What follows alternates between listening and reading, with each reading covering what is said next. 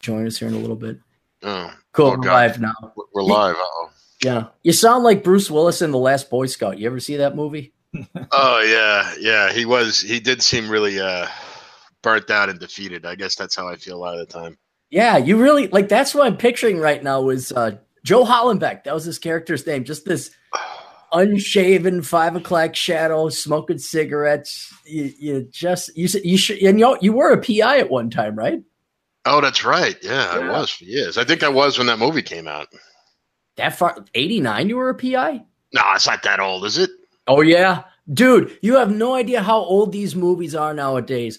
I know for a fact Last Boy Scout was 89 because I think maybe a freshman in high school. But you want to feel old? Monsters, Inc. is almost, I think, 15 or 17 years old. Oh, man. Yeah. And Toy Story, that's I think, 24, 25 years old. No. Is it? Yes. I remember. Oh, hang on. That's why I feel exact. I talk to you. You make me feel ancient. Hang on. I'm not even joking. Because I looked this stuff up and you're kind of like, no, it couldn't have been. And then you do the math. You're like, oh, yeah. I'm not joking. It's once you hit about 30, you go into hyperdrive when it comes to age. And then the years just, they flash by like machine gun bullets. Hang on. My favorite movie is Halloween.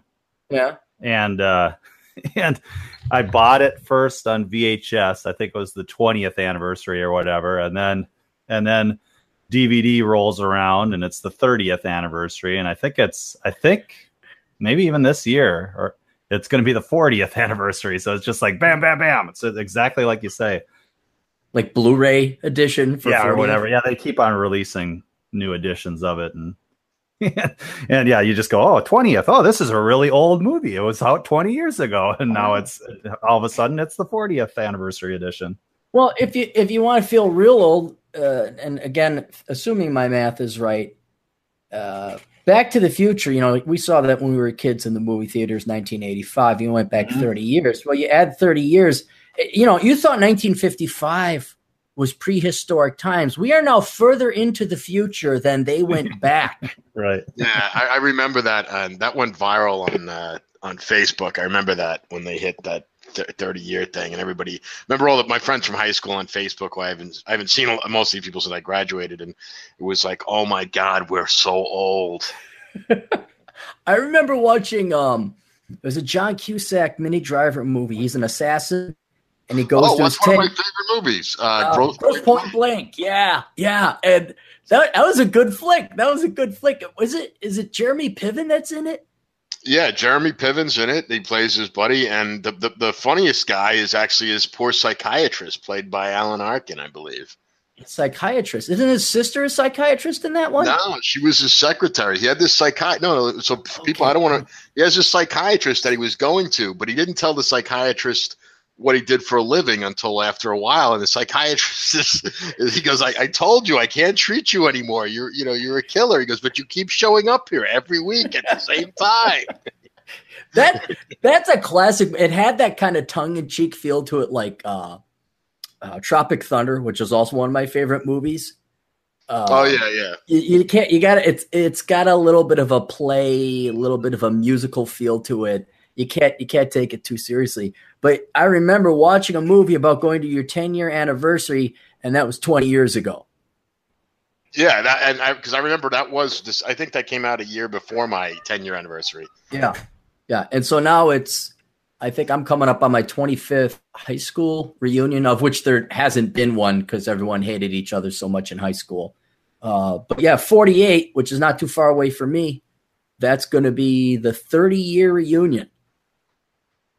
So we're establishing our older brother bona fides right now. Yes, we're doing. Not really. I'm talking about old movies. Yes, we are all old. Well, there's you know what they say: the older the bull, the stiffer the horn. Yeah, I guess I'm just feeling old, frankly. I mean, I'm still trying to catch up with the fact, like 48. Not too long ago, we would have all been grandfathers. Yeah. Easy. Yeah. And you know, and now like these little, because I got nieces, and that's how I'm being reintroduced to all these Disney, you know, and Pixar. I'm like, oh yeah, that came out a couple years ago, and my sister-in-law, you know, who runs the nieces, she runs them, she owns them, and she runs them. She's like, no, Aaron, they're not 5 years old. These are 15 to 20 years old. I'm like, what? Tim the Tool Man Taylor, Home Improvement, 20-something years old. Back in the 90s, 20-something years old, easily. I love that guy. Yeah. Now, is he coming back on the air? I thought I was going to ask that. Yeah, because Roseanne just lost her job today. Roseanne Barr. Did you hear about that? She sent out a couple racist tweets or something like that. Actually racist, or were they construed as racist? Well, she said something about Valerie Jarrett and basically said she looks like a cross between. Oh, what did she say? But she used the term ape, and I'm sure that's what got her in trouble. That's probably, yeah. Once you start going down the watermelon ape route. Yeah. So I don't know if the right was set up on this or not. You know, that she gets the show. Like this would be a great troll job where she gets the show. Everybody on the right just falls in love with it because she's being crass and talking about things that, you know, that we sort of believe or whatever, you know, pro-Trump, all that kind of stuff. And then, you know, what is it? A couple months later, she loses the show because she sends out a couple racist tweets. I don't know. Well, see, but that's one thing that kind of irks me. And John knows some people, he runs within the same circles, where I'll be listening to this podcast or this YouTube thing. And, you know, I'm always looking for new material. I'm like, oh, yeah, these guys are good. Oh, yeah, good points. You know, smart, insightful. Yeah. And then all of a sudden, you know, if it wasn't for the fucking Jews, I'm That's like, exactly no. It's like, where did you had me, then you lost me. It's just like, where did that come from? It was completely unnecessary. Now I got to rethink. And God, do I hate Jews too? Because I've been listening to these people. And if it wasn't for the fucking Hispanics, it's like, oh God. And then, well, Aaron, you know what they say about anti-Semitism, don't you? I don't know. What do they say? Well, it's a disease, and you catch it from Jews. Okay. Of course. I should one of these days. What I've always wanted to do is get a bunch of my different friends on here of different ethnicities and race, and we just have like I'd have to set up a completely separate YouTube channel for it because it'd be taken down immediately. And we just bring our most racist jokes ever. You know, just get the best ones because, you know, if you're mature enough, you know, I'm quarter Irish, or I'm sorry, quarter Jewish, and I'm no longer Irish, I guess. Now I guess I'm Swede, whatever. A good joke is a good joke. And I remember we were playing poker one time with a colorful group of people, and some of them are just gut-bustingly funny. Some of them, they had to explain it to you because you're like, well, why is that funny? Oh, well, see over here, and this is what we do. I'm like, oh, okay, that is funny. But we just get a bunch of guys on here, and we just start ripping the racial jokes, and that, you know, bring your A game. And well, one of the fun things about growing up in New York City was, you know, you got every different race and ethnicity there is, you know, all jam-packed together in close proximity. And we were constantly making jokes about everybody, you know. I mean, if you were Irish, I mean, one of my best friends is Italian, actually Sicilian, so he's not even white.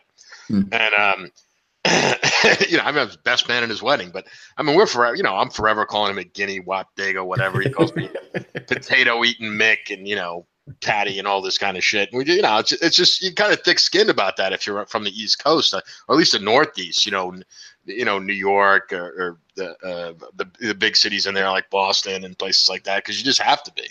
Mm-hmm. Swedes and Norwegians aren't really known for their banter like that. I wouldn't say. I don't think so.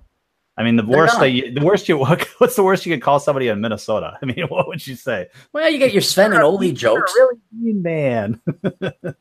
Well, you didn't pay your taxes there now, did you? Don't you know that the children are our future? Yeah. Don't you know you got to vote for the children there? Sven didn't vote for the children. No, about the only thing is people make Sven and Ole jokes. Which that'd be it. Yep. Yeah.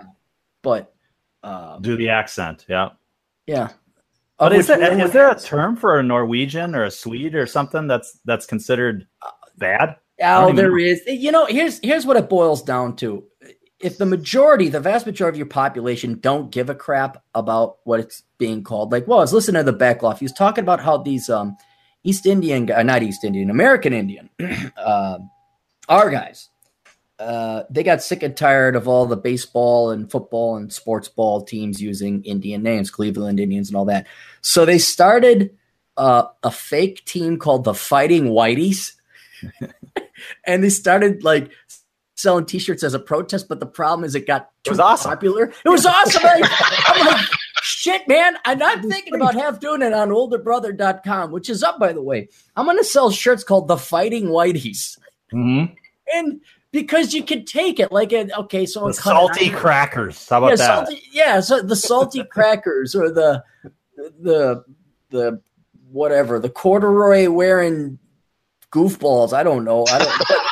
But whatever. The jugs of milk. The blue bloods, fine. Okay, but it doesn't offend us, so we don't really know. Okay, when people were cutting Irish jokes, I didn't care. I was like, hey, that's pretty good. I cut half of them myself. Yeah.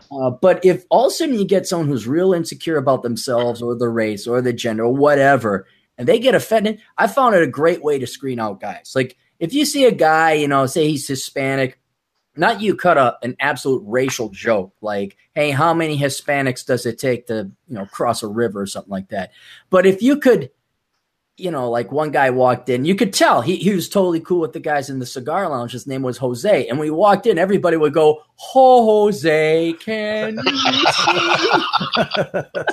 I'm sure he loved it. He loved it, right. Yeah. But like Norm. It's like, hey, Norm. Right. And then, Norm. So there was, there was this a place I go to, I shan't mention where, and there were two non-white males working. One was a female, and she happened to be American Indian, and the other guy was black. And I say, hello, Indian girl and black guy.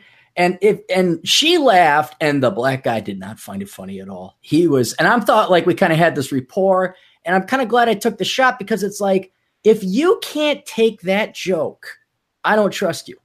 Like if you're that serious about yourself, I just cannot trust you if you're going to get your tits in a bundle over that.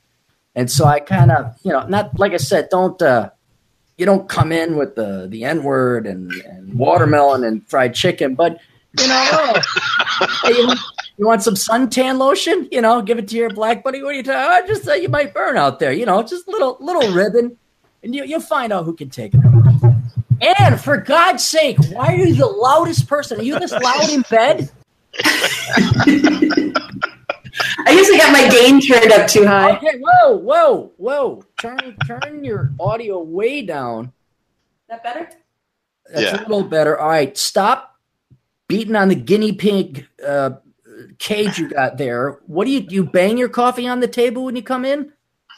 No, I don't. I think it might have been just an electronic noise because I wasn't doing anything. I just okay. All right. Clicked on the. This is not the Beckloff hour or the who else could I slam on? What's his name? He always gets pissed off. It's like a badger in a cage. You can poke him with a spoon. Bernard Chapin. It's not the Bernard Chapin hour where we have little kids yelling in the background. It's not that shit. I'll just wait over here. No, but Aaron, what you were saying that's actually a good point because when someone is really thin-skinned, like you were saying, he get offended at that. You said, hello, black guy and an Indian woman or whatever. Yeah, that's a sign of like poor boundaries, like in the psychological sense that they have such a weak sense of self that someone just making a relatively benign comment like that is going to hurt them. And if someone has poor boundaries, it's generally a sign that they have other fucked up issues too. Right. Well, then also I'm kind of concerned because that's a sign of care and affection. Like if you don't like someone, you don't talk to them. Like you just have nothing to do with them. But if you throw a couple shots at people, you're like, hey, look at Sternsinger. She's as loud as she ever was. Maybe deep down inside that there's somebody that actually likes Ann. Let's not get crazy. That would be very strange. Well, no, but I just don't trust them. Like, if you can't see that that's, friendly rubbing and ribbing, I don't even know if men could be friends otherwise. You never have a guy where you go up like, hey, you're a real good Joe, and I like having you as a friend. You're like, what the hell, homo? Get the what What's wrong with you? Are you drinking? Get the fuck out of here. Well, back to the Cheers thing. I just recently watched, a year ago, the whole series again, and that is like of Cheers. Perfect of Cheers, yeah, the bar, where everybody knows your name. Did you say the whole series? Yeah. It was it's like 13 years, isn't it? Yeah. I don't binge, but I was going to say I don't have that much much episodes a night or something like that before you turn in. All right. And what a great example of what life should be like and friends should be like. I mean, they're constantly ripping on each other all the time, and I don't even know if that show would even fly nowadays. It probably wouldn't, but that's what you're talking about, is that that you got to be able to take a joke, you got to be able to take some ribbing, and that's how you show that you care, really. And that was the overall message of the show, is that all these people were ripping on each other all the time, but they honestly did care about each other. So it's okay to do that. And we've gotten so far away from that. That's one thing I wish as a kid that I did understand was, the ripping on each other nature. I always tried to, Minnesota, passive aggressive, nice. I was never into the ripping stuff until I swallowed the red pill and all that. And really, not like puberty. Heck, even before puberty, you're in there and you're I was always the guy that was ripped on, and I didn't necessarily rip back. And I wish I did, because I think it would have been a lot more fun. I could take a joke and everything back then, but I didn't understand that was just the way that it should be. And I think that's, a lot of kids. I mean, anybody that's red pill, at some point they've overcome the lies of their past. And that was one of them, I would say, was just, you show people you care about them by being nice all the time. And that's not necessarily, that's not real. So no, it doesn't. I'm wondering, see, and that's even, I'm surprised it happened to you, because now I'm afraid. I'm always afraid to go and look at the younger people, like what happened to their world. But I'd be very curious. You walk into, like, say, an 8th grade cafeteria. I mean, are the boys picking on each other and punching each other in the shoulders and playing Roman knuckles, or bloody knuckles rather? I doubt it. Are they just sitting there and I don't know. My kids are too young now. I've got 2 girls, so but as far as every time I've been to my daughter's school, all the boys are pretty well behaved. I mean, they're always a little bit more wild than the girls, of course. That's normal, but I don't see I guess that I see a difference too between bullying and just good-natured ripping and ribbing. It's like bullying is cruel, where I think the good-natured ripping is you're kind of breaking someone down to build them up. Yeah, no, there's definitely a difference. I'm kind of for bullying a little bit to get everybody in line. I'm absolutely for the ripping. I mean, I don't know if you guys ever watched those old D. Martin roasts. That would be a hell of a way to be honored, is to have all your friends come in there and just rip you a new one. But what I'm afraid of is it's going to be kind of like Demolition Man, where they're just like, be well, and there's no shaking hands and no swearing. No swearing. Yeah. Did we lose Ann? Ann, you there? No, I'm there. My microphone got muted for some reason, but it's fine now. Okay, John, you're still there? Yeah, I'm here, buddy. Oh, okay, all right. Just want to make sure. I'm all new to the live casting stuff. I just didn't want to interrupt. No, that's fine. That's fine. So, Ann, real quick, I wanted to talk briefly about this, although as long as it goes. You had a hell of an interview, podcast with Dr. David Perodin.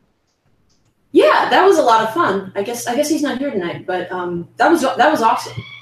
Yeah, you guys were talking kind of worlds colliding, where you were on the ground and I find him a very interesting, fascinating guy, because he has such a unique career.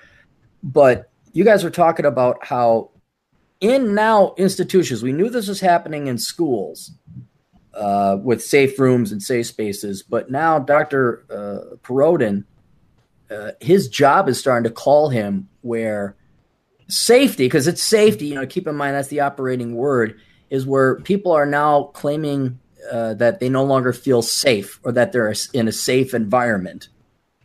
And now they're going to him for consultation because, someone at an office says, oh, my boss is not providing me a safe environment. Now that's a punishable offense. And now they're going to safety experts like Dr. David Perodin to say, all right, is this an actual safe environment? And he's in the twilight zone.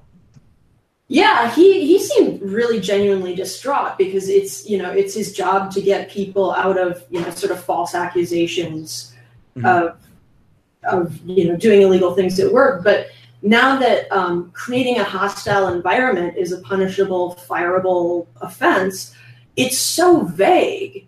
It's not like sexual harassment. Like there are rules for what constitutes sexual harassment. Like what sexual harassment is. Mm-hmm. But creating a hostile work environment, apparently some people are defining it as, well, my boss wouldn't let me go in the cry room when I was upset.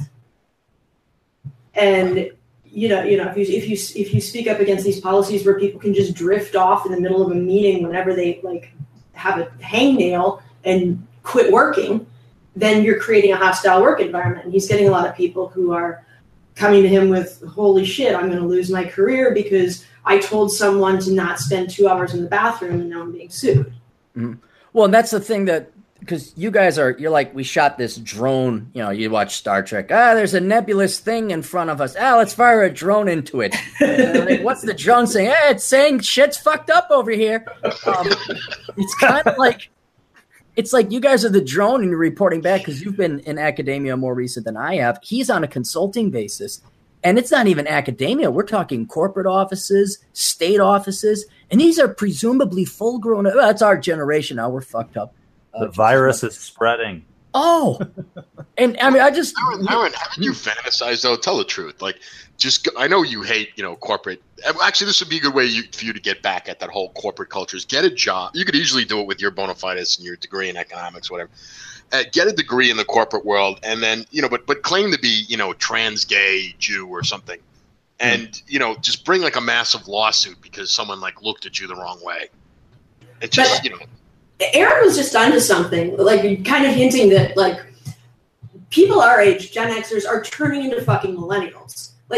I've talked about this before, where in a lot of career fields we were just passed over because the baby boomers wanted to pretend that they would be young forever, that they told us we couldn't advance, and we couldn't advance till we were 35 or 40. And then suddenly they decided that they had to admit that they were old, but they wanted to align with really young, hip people. So they started hiring millennials above us because they were the youngest, hippest people who were just out of college.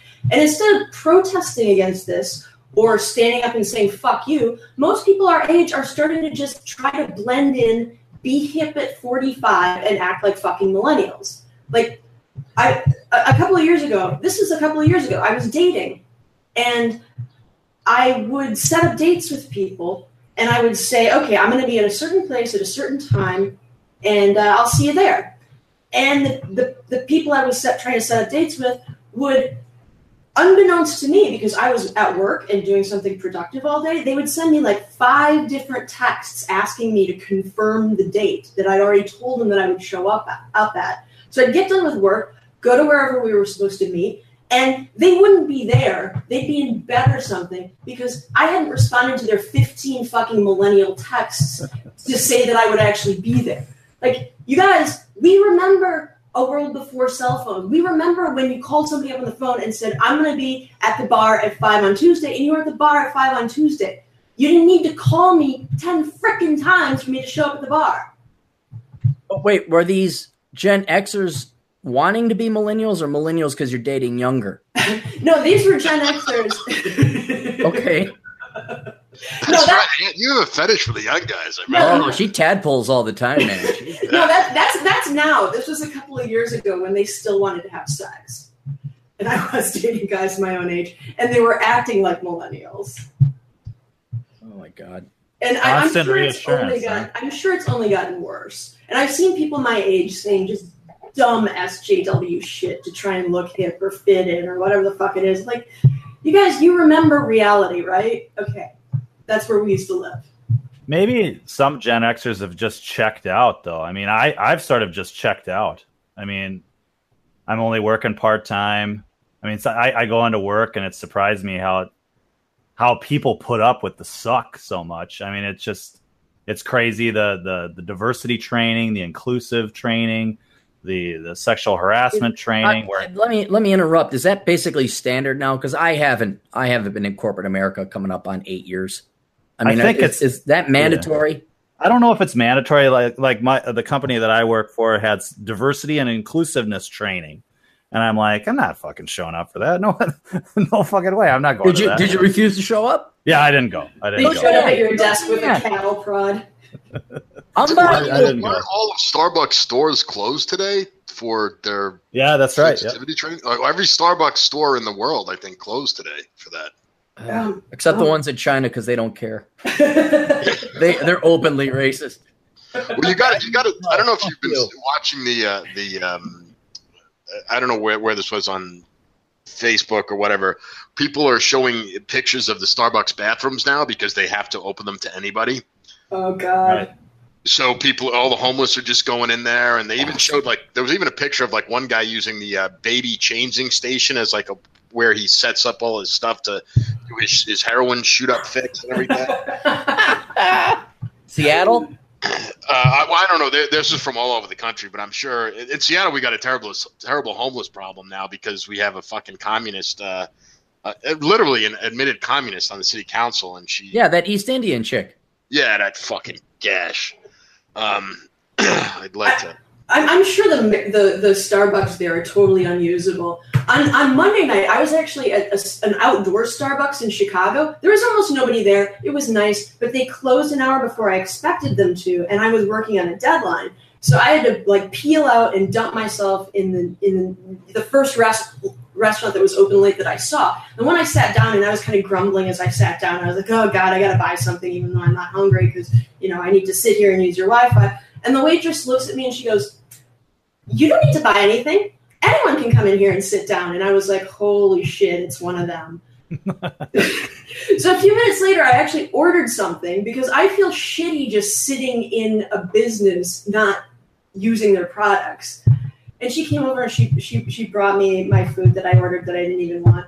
And okay, seriously, you got to look. Are you kicking your table or anything? Oh, and do you hear? Listen to this. That's you. Did I bang on my microphone a little bit? Does that come through? I wave my hands around a lot when I talk. Maybe all right. Let us not wave our hands around while we talk a lot. I don't know why I'm waving my hands around. Let's not wave our hands at all and come in contact with things. Let's just tell the story of you over at the coffee store with one of them. Continue on. So I'm working away, and she comes up to me unbidden and goes and asks me what I'm writing, and I'm like, and she goes, well, I hope someday you are writing a brief that will get Trump impeached because I want to be the waitress who waited on the girl who wrote the brief that got Trump impeached. She immediately went to that? Did you leave her a penny tip? Yeah, she literally just said this to me, and I was just staring at her like, I did order food. Have you noticed that? The leftists they constantly they'll tell you exactly. You sort of admire it in a way, but they tell you exactly what they think all the time, expecting that you think the same way. I run into it all the time too, Ann. Well, some black people walked past the restaurant while I was sitting there, and I didn't throw my food. Did you cum her pants? Yeah. Did you trip over herself to go help them?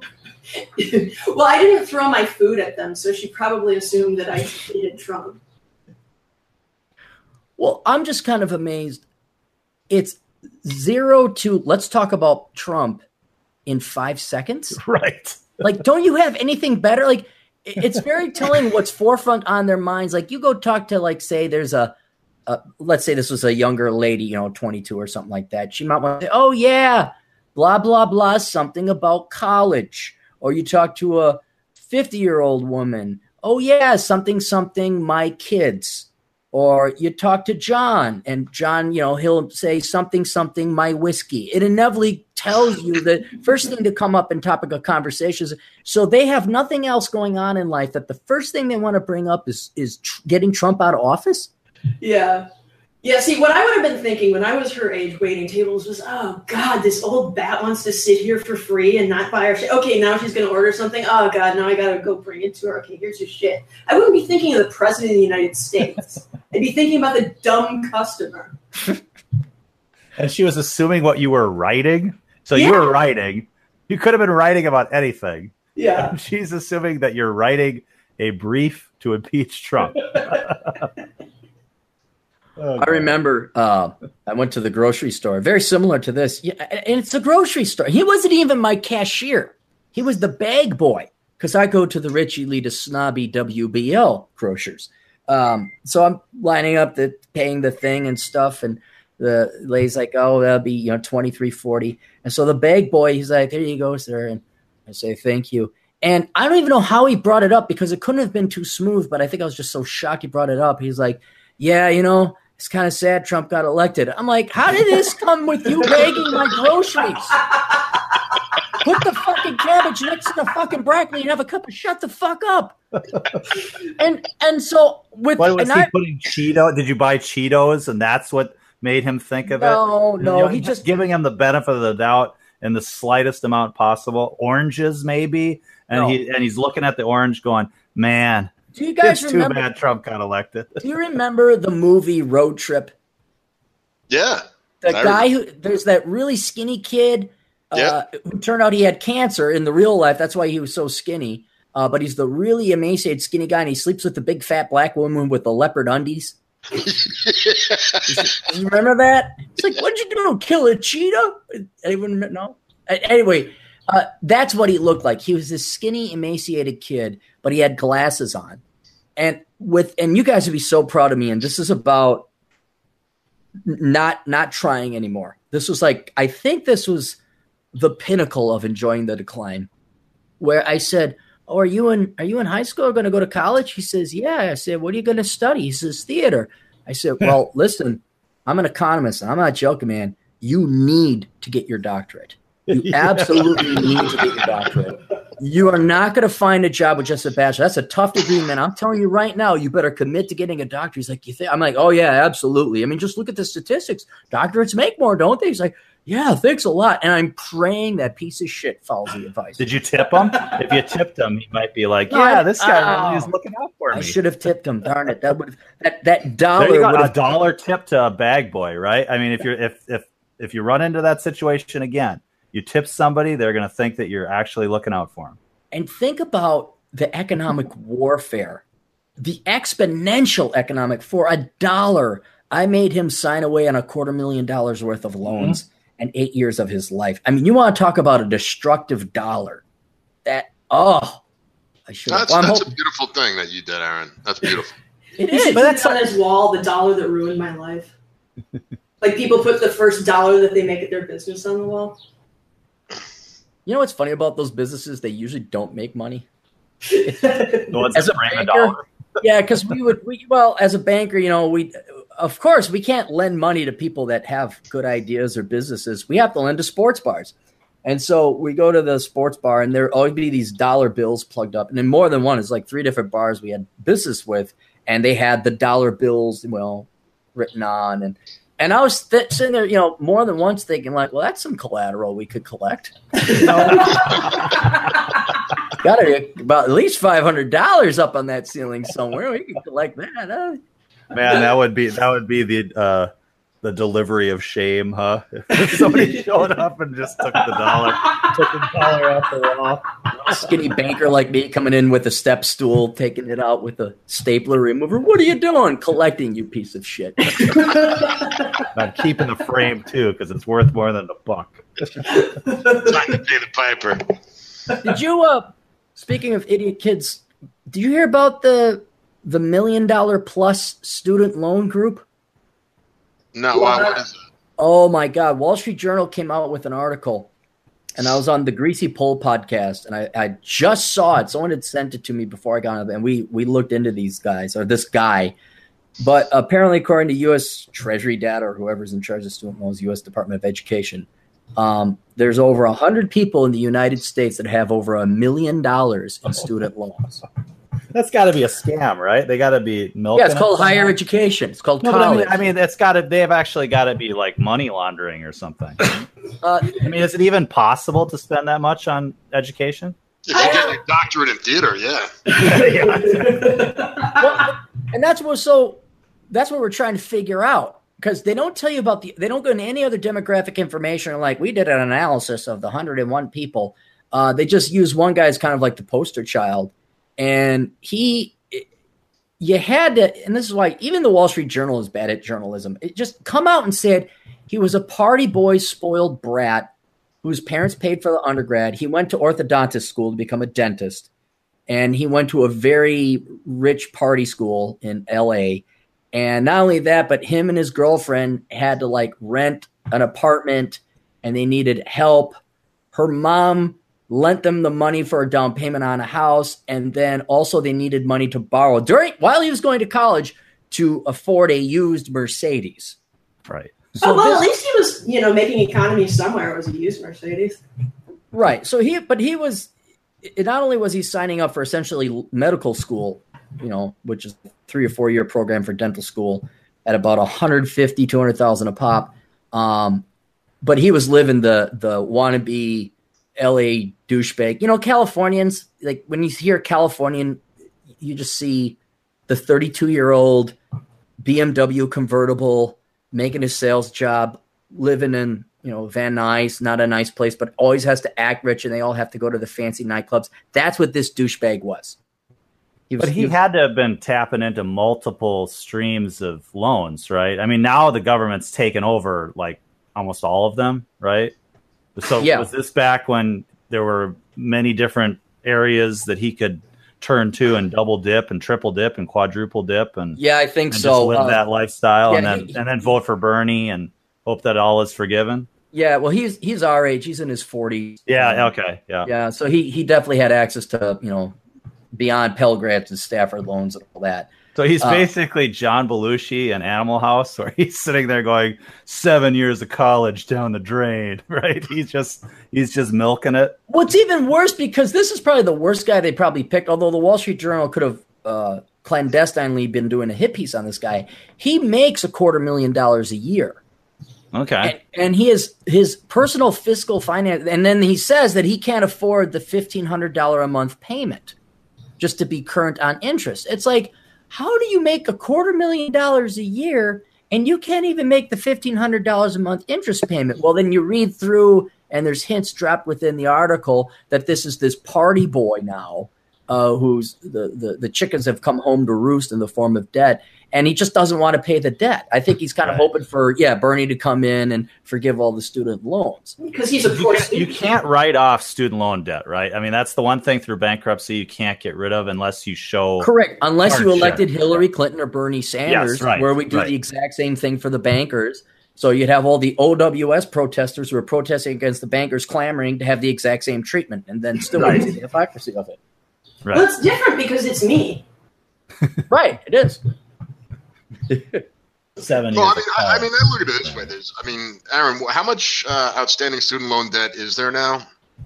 Oh God, 1.5 trillion. I just remember reading it. It broke 1.5 trillion. Yep. So there's no way this is going to be paid back. I mean, how many zeros is that?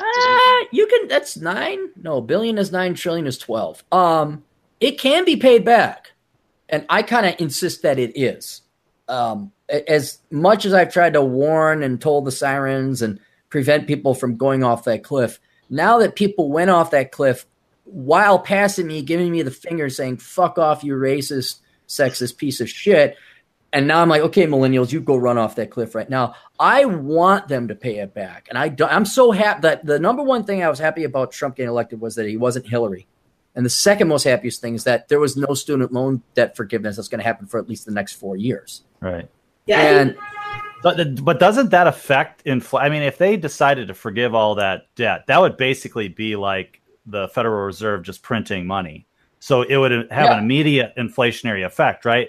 All these people that are, the cost of money for them went to zero. Right, but and all that money has already been spent and in the system, and they're not having to pay it back. So it would be inflationary, right? It would be, but the problem is we did the exact same thing with the bailouts of the banks, except it wasn't 1.5 trillion, it's just basically under $1 trillion. And not to bore you with the concept of velocity, But if there's not a lot of confidence or faith or hope in the future of the economy, people don't spend their money as frequently or invest it. Corporations don't invest it. And so the rate at which the same dollar bill is spent or respent has gone dramatically down.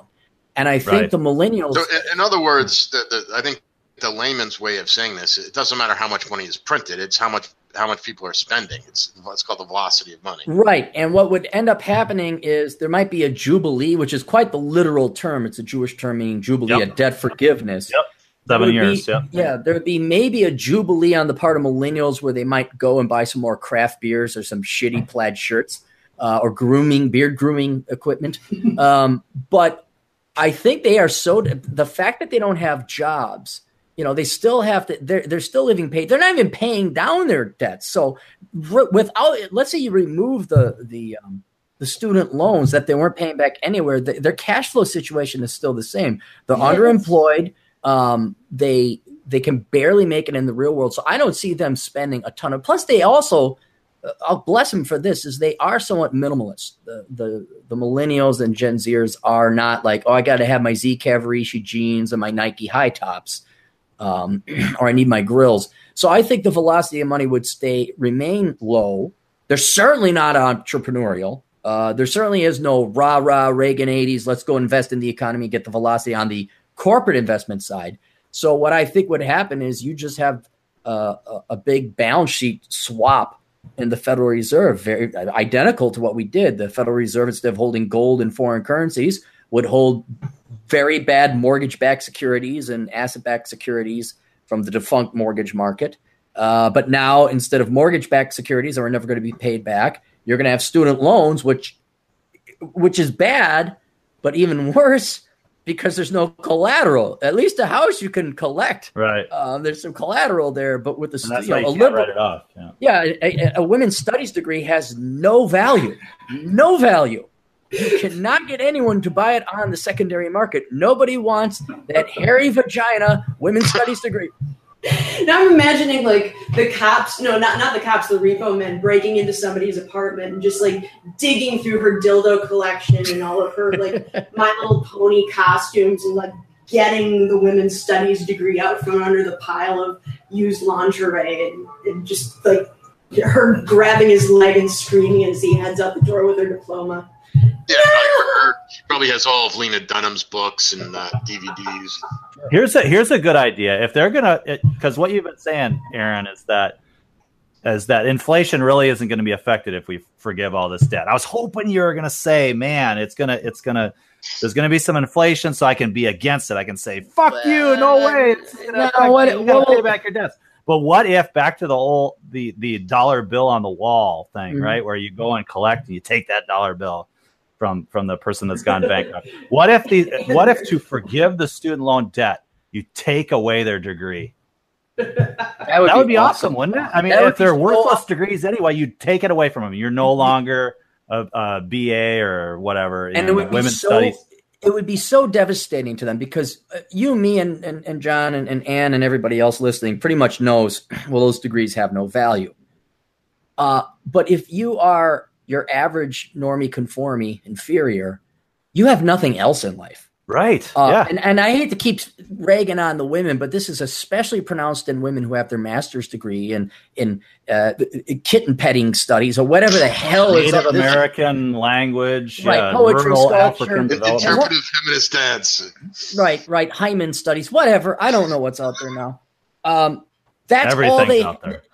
That's all they have is their degree. So if you were to renege or decertify them and you take away their degree, even though it'd probably be the best thing for them, they are such worthless, valueless, coreless people that I think they'd be committing suicide. I mean, that's all they have to point to shield their egos. All they have in life is this degree that they earn. I graduated with honors with summa cum laude with my degree in sociology. And if you took that away, they'd be forced to actually look at their lives and say, what are you without this piece of paper?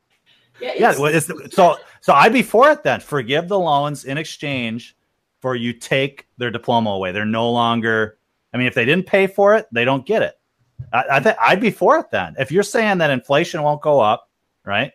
and it's not going to affect me personally, the value of my dollars in my wallet that I've assuming we remain the world's reserve currency. Yes. Yeah. And so if we forgive all these losers, basically, that chose worthless degrees in exchange for forgiving that debt, take their diploma away. That'd be freaking awesome. I'd sign up for that job. That'd be great. Oh, the diploma repo, man? It's not just the women's studies degrees that are actually kind of useless. Like, even degrees that are kind of hard to get. Like, I have a degree in classics and I have a degree in French. Most of the jobs that I've gotten are because of my work experience. But I got those degrees as incidental to the shit that I wanted to go learn and the fact that I wanted to, like, spend a year abroad without spending a shit ton of money. So if I got that deal, I'd be like, oh, sure, yeah. Right. Yeah, but you're aware and you're sane, and you have other value beyond that piece of paper up on your wall.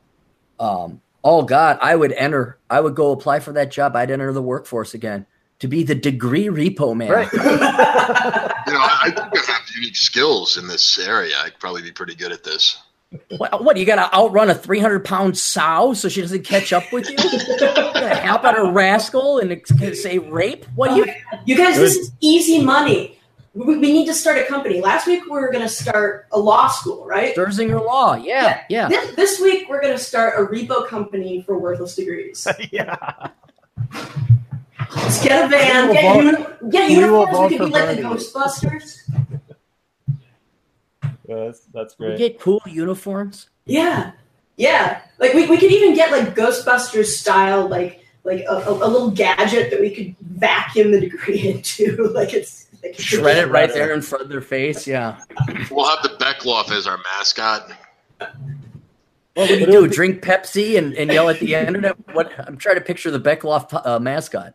I just know that Ghostbusters is his favorite movie of all time. So it would be the millennial Sophie's Choice, right? Just to change the channel, I had a unique experience today. For the first time in my life, I went to what do you call it? A game store where they sell video games. Yeah, like GameStop or something? Yeah, it was Game Gurus, I think it was called. It was like secondhand, like where you go to sell games. And the reason I went there, I don't know if I told this to you guys or you saw it on my Facebook, but my car was stolen 2 months ago. And the people who stole my car used it to commit, tons of other break-ins and stuff like that. So when the police actually stopped the guys in my car, when it was recovered, it was filled with stolen property. And to the brim. But one of the things, as well as like tons of drug needles.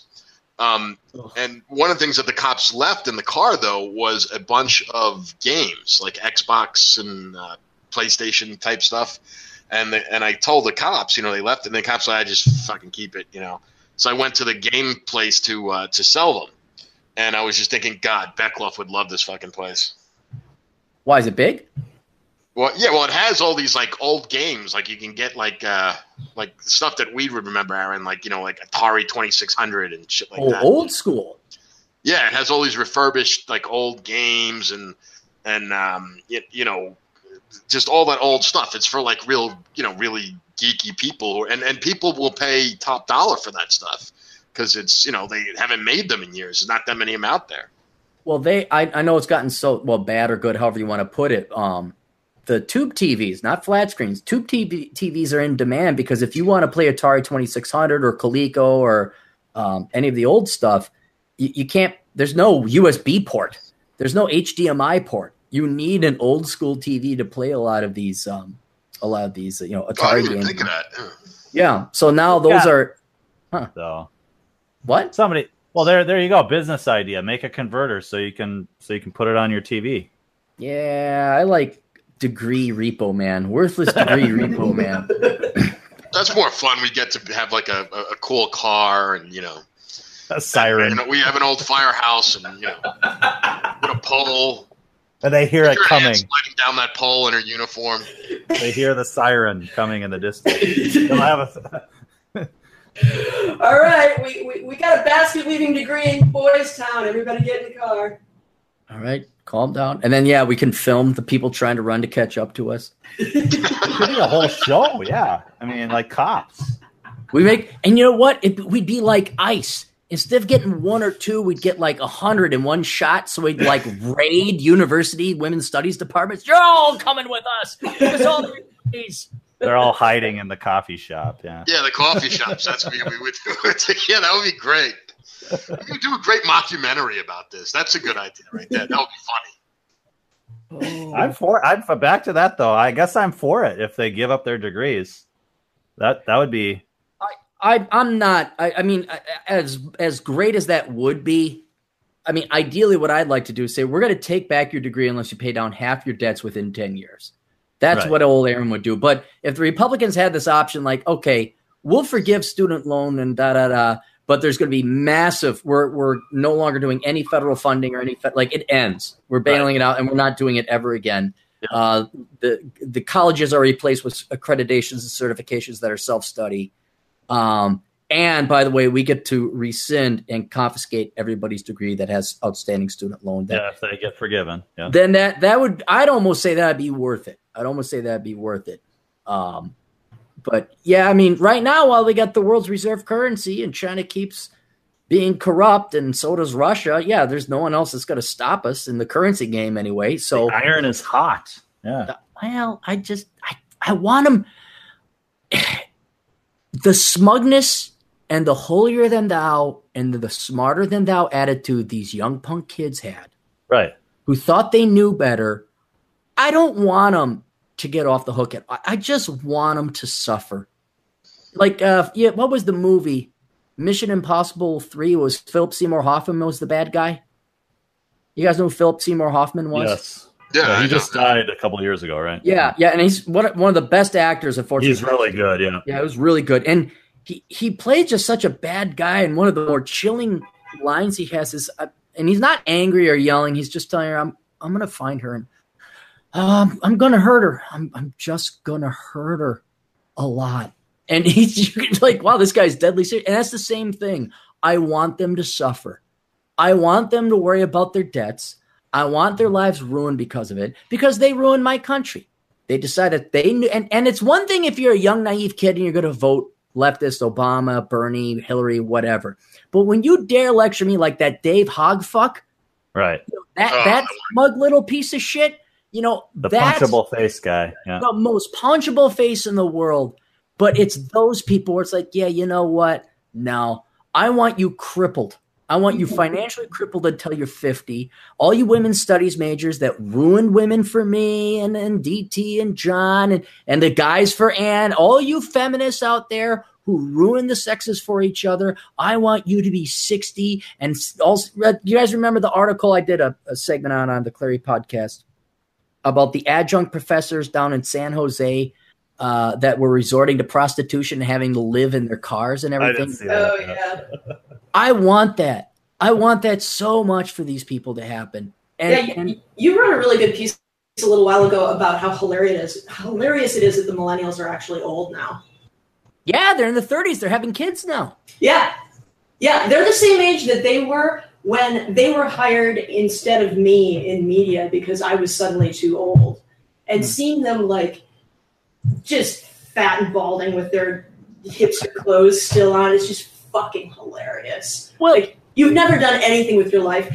And B, by taking all those internship jobs in journalism and working for free because your mommy and daddy or your student loans had enough money to pay for you to live for free for a couple of years, you ruin journalism, and that's the only thing you can do because you have no skills. So, congratulations. You fucked my life, and now you're fucked. Good. Wait, Ann, are you saying all those women writers at Salon and XO Jane and Slate are not making enough money to live in Upper East Side Manhattan, New York? That's kind of a weird coincidence. Oddly enough, salaries in journalism are rock bottom right now, and yet they're still all living in Brooklyn. And I can't hear you over you playing your bongo drums on Sorry, I talk with my hands, and shit just gets in the way. Like you can't go to dinner with me because I knock over. Can we get you one of those Can we get you one of those hand workout things that or they get me like on South Park? Get me like a yoke or like a stock where my hands are just stuck next to my head. Well, no, I think you need to shake something. Like they spoof that shaky stick. Oh, God, yeah. Phallic. I think we need to get you one of those. So stop banging the microphone. Finger cuffs. Is the straight jacket on? So, okay, but yeah, okay, journalism salaries are rock bottom low right now. Yeah, and yet coincidentally, they all still live in Brooklyn. Oh, well, I've done Clary tests on some of these people before. They got hubby money or parent money, no doubt. I mean, and there's no way they're making the money to support that. There has to be, even doing some basic financial auditing, they got to have outside money coming in. Yeah, I mean, people made fun of Sex in the City years ago because the main character was supposedly a freelance writer, but she lived in this nice apartment in Manhattan. Now I'm realizing that that's not that unrealistic. It's just they never showed her dad handing her the check. Right. Oh yeah. No, I've seen that. Not to keep going back to the banking, but you see so much of the behind the scenes, looking at people's tax returns and their balance sheets, especially from year to year, and you can recreate exactly what happened. And and we're not even talking college students or 20-somethings that live in New York. We're talking presumed established 40 and 50-something successful, quote, businessmen. I can only imagine the amount of subsidy and parasitism they need in order just to float over in Brooklyn. Oh, yeah. And the thing is, how do I get in on this? How do I get like someone else to finance my lifestyle? I mean, you picked the wrong parents, John, and then you didn't get a rich husband. Damn. But the funny thing about it is someday that mommy and daddy money is going to run out. And by using mommy and daddy money to float their careers and keeping wages down because they'll work for nothing or little, they fucking ruin the industry. Yeah. And that industry is the only place where they know how to work. And the minute mom and dad quit paying the bills, they're fucked. And it's hilarious. Well, and they're doubly fucked when John comes to repossess their journalism degrees. Oh, that'd be great. That'd just be great. No, but I did read that a long time ago about how like none of these people in journalism make any money. I can't remember the guy's name, but he married the chick that claimed that Trump's campaign manager assaulted her, like grabbed her hand or something. You remember that big thing? Well, from what I understand, this guy actually was such a shitty writer journalist that he was actually paying people to publish his shit. Jesus. Wow. Well, back in the early aughts when I was working at the Chicago Reader, I had come out of a career washing dishes and waiting tables. So they paid us $9 an hour to do basically a professional job. And what you got were people like me who were used to like living on nothing and people whose parents had bought them an apartment, like, which was, believe me, an uneasy mix. Well, I remember going to business college and it was the same thing. Like here I am busting my ass off, showing up half the time. I had to take off my uniform. So I'm like in SWAT pants and with a t-shirt on. And these girls with their fucking prissy bags and they're all gussied up, which I guess compared to today is an improvement. I guess I shouldn't complain about that because now women show up with shaved heads and nose piercings and their pajamas. But they were like, just to go to a nightclub. And I'm just looking at them and I'm like, I don't know much about bags. But I bet you that bag would feed me for like 4 months. I had your fucking bag. That would be enough bagels and ham sandwiches to fuel me for 4 months. Pretty much. You're talking about when you were in college, right? I mean, everything was measured in how many pizzas, if I remember my college days. So, yeah, that would be a fortune. Like, so what, like moving would cost you 4 pizzas? Like, hey, help me move, that'd be 4 pizzas? Pretty much. Cases of beer, pizza was a big thing, What if someone like you had to do somebody's paper, like a 5-page paper? How many pizzas would that be? I don't know. Not to ask Ann in that, See, I should have tapped into that. I should have, man, I was good at school and I should have been trying to turn that into a business, man. Oh, yeah. I wish I'd known this existed 20 years ago. No. Well, I kind of feel bad for you there, DT, because I remember back when you had a podcast that was really great. You and the man were talking, and you had this very heartfelt segment where you were pissed, and you had every right to be, where you did what you were told, you got the good grades, you busted your ass off, you did all this shit, and then, as per everybody else's experience in the 90s, world basically took a shed on you. None of it paid off. None of it was real. And you can't get it back. You can't get that time back. You can't. And that's why this podcast exists, right? We're supposed to be giving our wisdom to the younger masses, the millennials that we make fun of, but we're trying to help. Well, on that vein, one of the things, because Aaron had sent me a tweet beforehand, like possible topics to discuss, and one of the things that I was thinking about, because this is the older brother kind of thing, is apparently this incel thing is actually like a real problem. Like apparently this is a shitload of people. Yeah. I didn't even know what it meant at first. You got an estimate on the population of them or something, or what? No, but I found, was it yesterday or the day before? They have their own website, like forum/website, whatever, and apparently is a huge amount of traffic. Really? They used to have their own subreddit, but it was banned or whatever, or shut down because it was too misogynistic or something. I don't know what the exact reason they gave. So these, there's all these people apparently, and it's becoming like this real problem where these guys are black-pilled in the extreme to the point where they're so nihilistic and depressed that they make Ann seem like a happy person. I mean, I'm talking really bad. Well, I was thinking about this, and I'm guessing between the fact that they have to ask permission 20 different ways before they touch a girl's hand, or they'll be sued for sexual harassment. It's really hard for guys to overtly hit on anybody. And when I think about when I was a young girl, you had to pretty much pick me up and throw me on a bed for me to understand that you were hitting on me. When I think back to all the guys that I actually liked, who I now realize were trying to get my attention, but I just didn't realize it because I just assumed they wouldn't be interested, or I was socially retarded or whatever. I mean, and now girls are even more socially retarded. So between the fact that the guys aren't allowed to do anything overt and the girls are totally oblivious to everything that's not overt, I'm surprised anyone is not an incel. Well, I can't, because I have a little bit of history with the genesis of these incels, and it goes back to MGTOW because that's where it came from. Yep. And not to bore everybody who's heard the story before, but I guess it's new because someone paid me to do a video on a pastor, John Fox, who runs Viking Preparedness. DT, you'd like that way. VikingPreparedness.com. All right. So he's this older, he's this older gentleman. He's a pastor, and he's all about survival and everything. And him and his wife just discovered MGTOW, and he was shocked and appalled, how can men be like this? They're pussies, and and you should man up and everything else. And he's seen masculine men in his small rural town, and he doesn't understand. And but originally, and the video I had to put together was basically a recap of MGTOW. Okay, back in the day, the likes of me, John, DT, you got married early. I think you dodged tons of. I was 26. I didn't get. That's not early.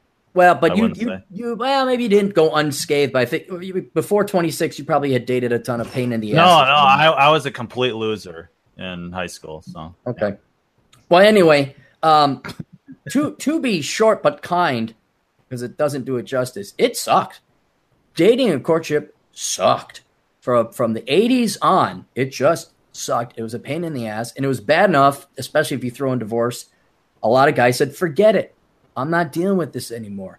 I don't care about bipolar. It's unacceptable behavior. I got divorced. I got raped in a divorce court child, whatever. And then men went their own way. But these were guys that had done it. They had been there. And then they said they could then therefore judge, is this worth it or not? No, I'm going to go and move on and do whatever it is that they want to do. Well, right on the tail of that, because this is the internet age, in comes the millennials and now the Gen Zers.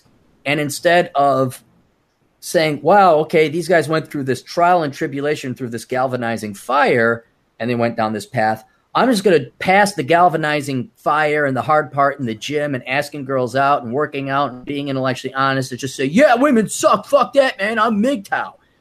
And then from that even came a more viral. It's kind of like, DT, you know the history on this. Who came first, Venom or Carnage? Venom.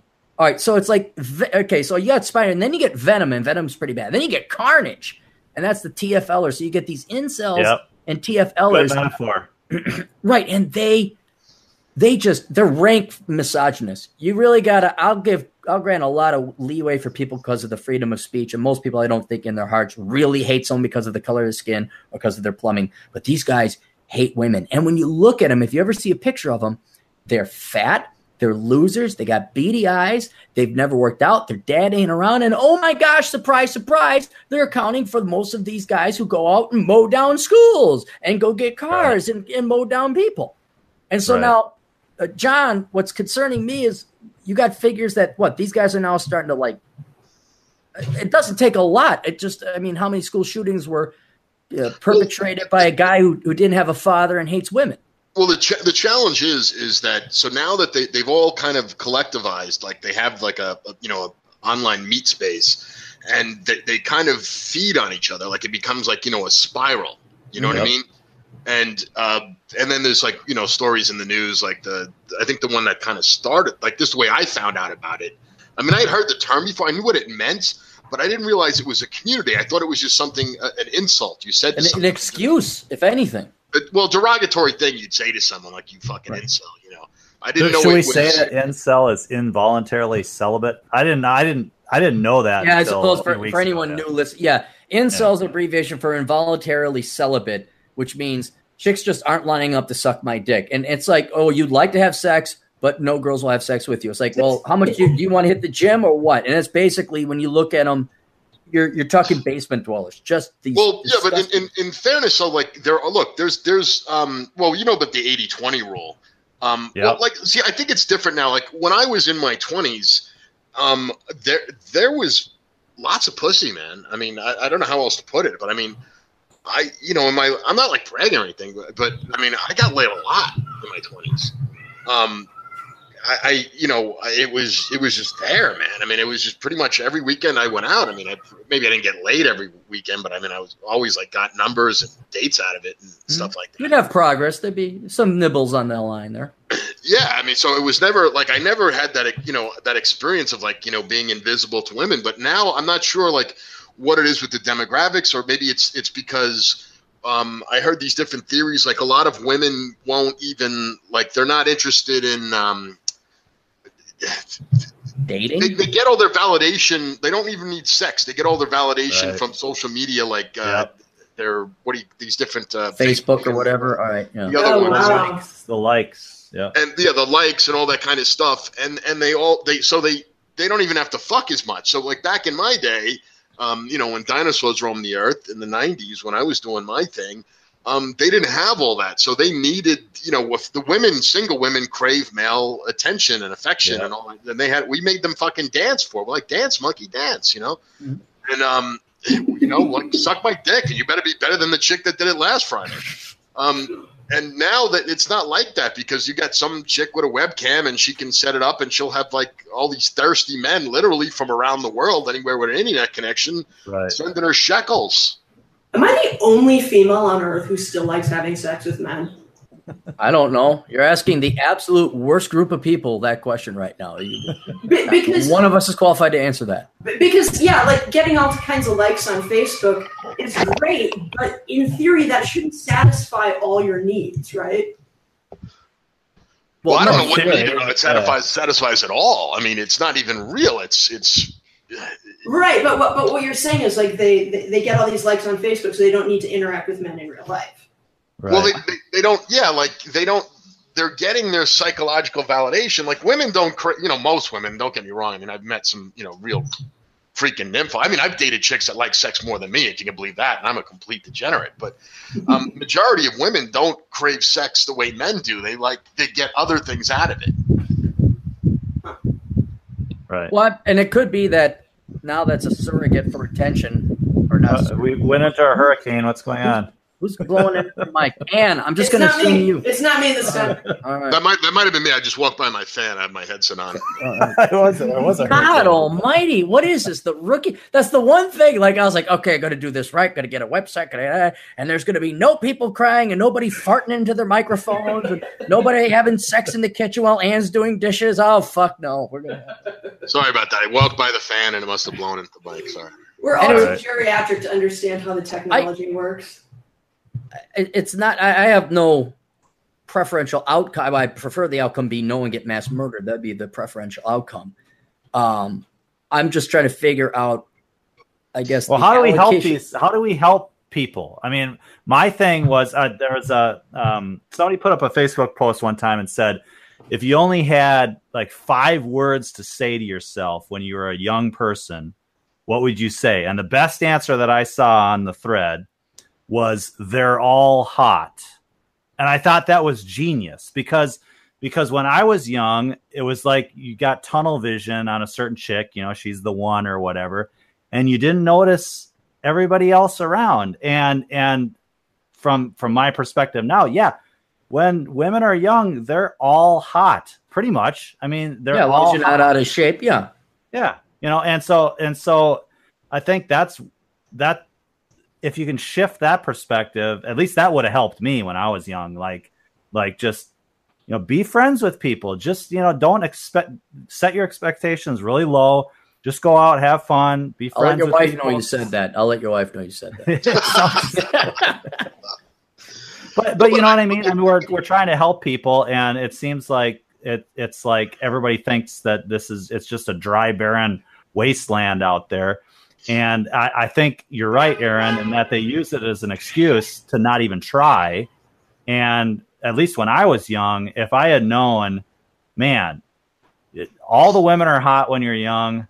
You know, just be friends, see if something happens. Don't worry about it. This isn't like a job, or it isn't like a life goal, or it's nothing like that. It's not like you're, you know, going to school and getting your degree and all that kind of stuff. You're not trying to find somebody for life.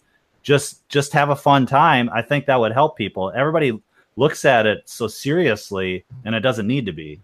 Well, but see, that's what I was trying to figure out, how to allocate responsibility or blame and to more accurately assess what the cause of the problem is. And alluding to what John was pointing out before, is that may have worked in the 90s. Right, exactly. Yeah. But if these girls are so consumed by social media that they're no longer going, I mean, I think nightclubs are closing because people don't go out anymore, which I'm fine with. But there's not that many meetup groups, I'd imagine. And if these girls, let's just say they even retract 50%, like 50% of them get their attention fix on the internet, and they're not out there looking for a guy. Well, that's a huge percentage, and that's going to lead to a lot of sexually frustrated guys who don't give a shit about likes or this or that on the internet and want to meet out in meet space for obvious reasons. But then I'm totally for, do not like selfies. There should be any self-respecting man should never like some chick's selfie. Yeah. It should never comment, you're so hot and all that bullshit. I mean, that needs to stop right now, and that should be a rule.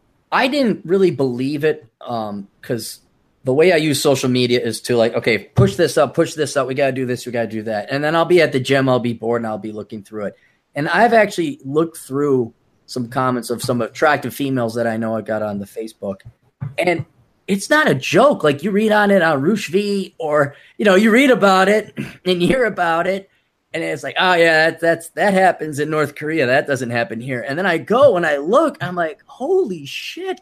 You know, I the best picture I post is like, maybe I'll get a picture of my niece and everybody loves it. But all it takes is one cute chick to post one cute picture. Oh, hundreds of likes, hundreds of thousands, likes. Whatever. Yep. Well, it's funny. Like I did online dating for a while, and you know, I was one of the ways I was really good at it, where I'd always get not always, but like get tremendous response, was what I used to do is there'd be a picture, the girls would post different pictures, and I'd find something about the picture to like say, you know, not insulting, but kind of like, you know, like for example, there was this one girl one time, she had a picture, she took of herself like on a cruise line or something, and I kind of said like, what the fuck, I didn't say fuck, but you know, what the hell is up with your hair? It's all over this place in this pic. And you know, you phrase it as a question, so they kind of feel like obligated then to like answer like, oh well, what happened was that day I was supposed to get my hair done, but it was canceled, and then this, and then they're justifying themselves to you, right? And you know, instead of like, oh, that you look so hot in that picture by the sunset on the boat, you know, they're gonna like, yeah, whatever. But it's, you know, basically, so if I had to go back to myself like when I was 16, I would have said, treat them all like shit. Yeah, I guess I got to honestly say it. the word. I mean, I don't mean like hate them like the Truman what's the guy who played Truman Capote, the actor you were just talking about, Aaron. I don't mean like the Mission Impossible guy to be like hate them, but hating or loathing, right? I mean, just don't treat women well. They don't respond. I mean, not because. Just how about always honestly? Yeah, you're being honest there. What the hell's up with your hair? I mean, it's like the whole back to our conversation about ripping on each other. Maybe that's the way. It seems like. Well, what's the game or the gaming term, right? Or I'm not a player or anything like that. It's called negging, right? Yeah. You neg, and it's supposed to get a response or whatever. But what it boils down to simplify it so people understand, because I have a lot of reservations and criticism about pickup artistry and it's negging and it's this. What it is simple economics. Not to always relate things back to economics, but it explains most things. If you have rare behavior, that's going to stand out. Right. If you're kissing the woman's ass, oh my God, you're beautiful, you're lovely. They get that's blades of grass. Blades of grass. And she can walk and get 100 more. But if you still come in, feeds their ego. And it feeds their right. But so they're not going to turn it down. I mean, you right. could sing my praises all day. I won't turn off the channel. But if, as John pointed out, if you criticize, if and it's, you don't want to be mean, obviously, you don't want to be evil, but you're aloof, you're constructively criticism, you don't immediately worship, you pick on them a little bit, that stands out. And I hate to say it, even abuse. I mean, you look at a lot of these gals, I mean, I saw this many times in Wisconsin and Wyoming. You'd have some drop-dead gorgeous girls going out with guys who just would rank and beat them. And why? Because they weren't kissing their asses. And I guess that's what made them stood out. I don't agree with it. I don't like it, but I can't deny that's what happened. And the best my brain could take me to is that it was rare behavior, which immediately confers value relative to common behavior. Yeah, maybe. But that's the big criticism of the incels, right? Is, it's the whole nice guys finish last cliche. That's the truth. Yeah. Another thing about the incel thing is and I'm kind of new to this, right? Because up until a few days ago, I thought it was just a derogatory comment. I didn't realize there was people who go around calling themselves this and like self-identifying and embracing it. But some of these people are like, look, going to the gym is not going to help these fucking guys at all. They got bigger problems than that. Mm-hmm. So they could live in the fucking gym. It's not going to help. They could, they could hire a stylist and become a fucking personal trainer. They're still not getting any pussy. That's just the reality that, to some extent, life is a lottery. You got some people who win and you got some people who lose. And there's going to, you use the 1 to 10 scale. There's some people that are a genetic fucking 2. And women, just by their hypergamous nature, they're never going to, if a girl is a 2, she's going to want a 3 or better. I guess if I had any constructive advice to give, like, as I was saying before, when I was that age, I just did not realize that guys were hitting on me unless they were obvious. So I would advise young guys to just not assume that women can tell what they're trying to do. And, you have to figure out how not to be creepy about it, but you have to be direct and straightforward. And I understand it's a big risk to be direct and straight. Right. So what is you got to realize we're at the current year here, so that advice could be dangerous. Somebody get in trouble following that advice. That's true. I mean, and this will help our audience. Okay, be direct and obvious. What is the appropriate and polite way to dangle one's penis in front of a woman you just met? I mean, do you whip it out for 5 minutes, 10 minutes? Give us some guidelines here. I think just a simple, I really like you. How would you like to go get coffee tomorrow or go get a drink tomorrow night? Like you're not saying anything creepy, but you're sending a clear signal that you're interested in the person. And then you're making, as they say in advertising, a call to action that they have to respond to. So you're telling them not like, I really lust for you, or you're the most beautiful girl in the world, because like you said, that's blades of grass, but just to be direct and straightforward and say, I really like you. I would like to get to know you. Maybe as more of a friend, or maybe you don't need to be that elaborate, but something along those lines. And then, do you want to go get a drink? Do you want to go get a cup of coffee? And for girls, I would advise them, based on my experience and on Aaron's observation about how so many women wound up with men who beat them, you need to pound it in your own head, if you're a young woman, that nice is not boring. Yeah. Well, you got to give nice a try to get to know them. That's the like guys who aren't nice might seem interesting on the surface, but guys who are nice, like they've got a lot more going on, and you just have to suspend like all the movies you've seen where the exciting bad boy is the guy that the heroine goes for. Like that's the guy who's going to kick the shit out of you, even if he seems exciting at first. I would like to. I mean, we could give dating advice to younger people, and yes, this is kind of to help out younger people. But honestly, it's just I thought it'd be a great place for old pissed off Gen Xers to get together and ramble and rant. And then and I'm being serious. The nature of advice, people don't listen to advice. They just don't.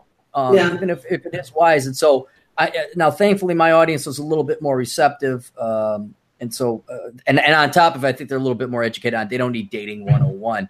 But when it comes to helping out these incels, I don't think they're helpable. I think because in order to date the opposite sex, at the very least, you must acknowledge that they want certain things from you. And first and foremost, in both cases, male or female, is a certain amount of physical beauty.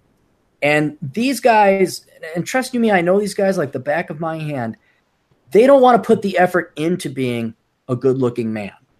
They'd rather sit and breed and stew and have the religion than go for it. Just like the degrees were going to go repossess and Degree Repossession Incorporated.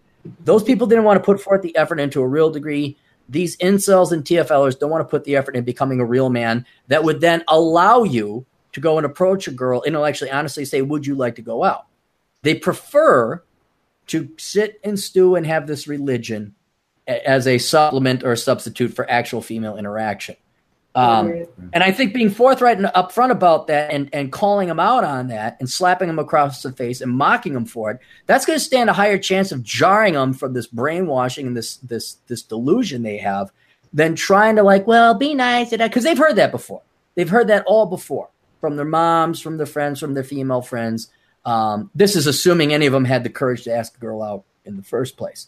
But I mean, just to be very clear about the nature of help that I wish to give to, hey, any kids listening, here's the deal. Listen to us because we know what the fuck we're talking about. And you're going to say, oh, no, I know better. Go ahead. Go run off and do your thing. But, we don't talk about $1 million worth of student loan debt and people getting falsely accused of rape and 50% divorce ratios for shits and giggles. That's the real world. And if you wish to avoid that, please heed what us old farts are saying. Well, how about this piece of advice? I think a lot of young people, especially the cliche that women mature faster than men, right? That women are mature earlier than men. Women are just as fucked up as you are. How about that? Incels out there, the women are just as fucked up as you are. So maybe have a little bit of compassion, maybe have a little bit of understanding and approach it that way. That as fucked up as I am, they're just as fucked up. And if that's like a starting point, maybe we'd all treat each other a little better.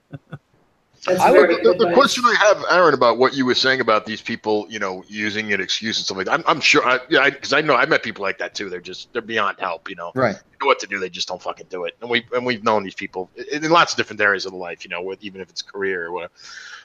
But what is it? What is it about now? Because going back to the 90s, when I was doing my thing, why we didn't have people like mowing people down in cars because they can't get freaking laid. You didn't have that. What's that? What's the difference now then? I mean, I'm sincerely curious. I'd say poorer parenting. If you can imagine, there's poorer parenting than baby boomers, but there absolutely is. I think the younger boomers, the parenting has just been going downhill constantly. I had hope back in like the 80s when my folks got divorced and I lived through the 80s as a kid. I'm like, there's no way my generation is going to do this. Because I knew a bunch of other kids whose parents were divorced, it was roughly half. Yeah, my parents, same thing.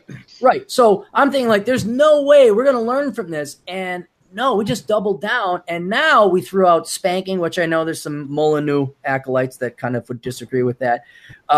People are doing timeouts. They don't want to do the hard part of parenting. And so whether you are a younger baby boomer or an older Gen X are now giving birth to these kids who are now the incels and all that. That is especially if you want to talk about the core of it, a lack of a father, whether he's absent and it's a single mother raising the family, or the father's present and he's just a pussy. He's one of these sensitive 90s pussies, because remember, that's what they wanted. They told us that's what they wanted, and now these guys have done it. That is where you have just an absolute absence, a total absence of masculinity and a male role model and any male training going into these young boys, now young men. And that's where I think that these incels are coming from. I read it. There was an article where somebody put forth the theory that all of these killings could, if you think about it as a riot, as a mob mentality, it makes more sense. Where one builds upon the other, builds upon the other, builds upon the other. You know, in a riot, the first guy decides to, throw a rock or whatever, and before you know it, you've got people who would have never considered doing anything even close to rioting, joining in the fray, because it's this whole human psychology of mob mentality. And this guy that was putting forth this theory was that Columbine kind of set the stage, set the I don't know if it's not cliche, but metaphor, archetype, whatever you want to call it, of the trench coat coming in, and blowing away people that have upset him and felt, that he felt disrespected by, or whatever, and thinking of it in those terms, that these people aren't just crazy, but it's like this mob mentality is a really frightening idea, and somehow we need to break it. And actually, that this whole school shooting thing didn't start with Columbine. If you watch a movie called Basketball Diaries, has anybody seen that? Yeah, I've actually the guy who wrote that book, the original book, James Carroll, grew up in my neighborhood. Oh, really? Yeah. But there's a whole scene with Leo DiCaprio in there where he wears a trench coat and he comes into the class and he blows people away with a shotgun. But that's actually not the first the first instance of this whole kind of archetype, allegory, whatever you want to call it, this thing that these losers are kind of tapping into to feel powerful. There was a short story by Stephen King writing as Richard Bachman called Rage. And I read that when I was a kid, and it kind of portrays this kid taking over his class at the point of a gun and killing a few people as sort of a heroic story. And Stephen King no longer allows it to be published. I think there was one of the early school shootings. The guy had the book in his pocket. And so it is this sort of, I don't know, it's sort of a fantasy, a wish fulfillment, you're putting yourself into this role. And I hope we can break it, because it's getting a little out of control. No, you're not going to break it, because the die has already been cast. Right. Yeah. I mean, I respect you and Mrs. DT, because I love Bert and Ernie, your kids, because you raised them. You spend time with them. But for every one of you, there's at least 10 assholes out there who didn't raise their kids right. And I haven't gone to the schools or anything like that. But if David Hogg and those misfits are anything to gauge by, plus I've seen other anecdotal evidence where I see the kids being raised, the die has been cast. The die's been cast on this one. The only thing that may stop it is discussion forums and community forums on the internet, where, or I hate to even say it, places like this, Older Brother podcasts, the likes of Rollo Tomasi, Chateau Hartis, the Red Pill community says, look, here's how it happens in the real world. Right. And then you go through the stages of grief. You have Red Pill rage, and you say, okay, and now you're going to get angry, but at least now you have been lied to. It's telling these kids the truth over the internet, not from their parents or their older brothers or the teachers or guidance, because these people don't have, well, I don't believe they even have the incentive. I think most parents just are too damn lazy to actually raise their kids. They don't actually love their kids. They just want to have kids. But once they get to the internet, they think the internet is about the only thing that's going to stop them. So in kind of what started it may stop it is you get a sane voice in there. You get a more mature voice in one of these incel or TFL community boards. I think this is where, like, say, a guy like Sandman, I don't know if you guys ever watch his videos, but he's within the MGTOW community. You get some of these more anchored reason voices, a little bit older, and they say, look, you have every right to be pissed off. Yes, it's unfair, but the solution is not to go and start gunning people down. And that's why I wanted to start calling out bullshit on these, what I call virgin towels, which end up becoming incels and TFLers, and saying, look, you're lying to yourself. You're lying to you're not, and you're going to be miserable. You can hate my all you want. You can say I'm a traitor to cause. It doesn't change the fact that you are going down a path that has no solution, has no happiness, and does not have an end. The only end is like, okay, maybe you commit suicide after shooting a bunch of people. Why would you do that? Why don't you go and take a look at your life? Why don't you acknowledge that this is reality? This is how the rules of the real world work. Yeah, it's not fun, but at least now you know the rules, and you're not some kid wandering around with hormones raging at 15 with nobody telling you jack fuck all shit, and you're just getting shot down by girls or rejected, or you're not that popular. That's over. That's done now. Now you're an adult. Now you're on your discussion forum, and now you can actually change. So I think these incel forums, while they may be just what are they called, a wine party or an outlet of venting, outlet or a pity party. I think that's also where the solution is going to come from. You don't look cool in your trench coat. You don't look cool in your trench coat. You don't look cool. You don't look tough. Nope. You don't look badass. That's this thing about looking badass. It's like, really? I mean, you're not a comic book character. You're not Neo. You're not John Wick. You're not these guys. You're not that. You're not. You're a fat guy or a skinny kid in a fucking trench coat, and you're not going to be cool. And these Columbine kids, they weren't fucking cool. They're pieces of shit. And do you want to be a piece of shit, or do you want to, make something of yourself? I mean, that's really what it boils down to. Did they die? The Columbine kids, yeah. I think so. They get shot by the cops? Or? They killed themselves. They killed themselves. Good Lord. Because, I mean, the Aurora shooter, he's still alive. The guy that shot up the Denver theater, or Aurora theater.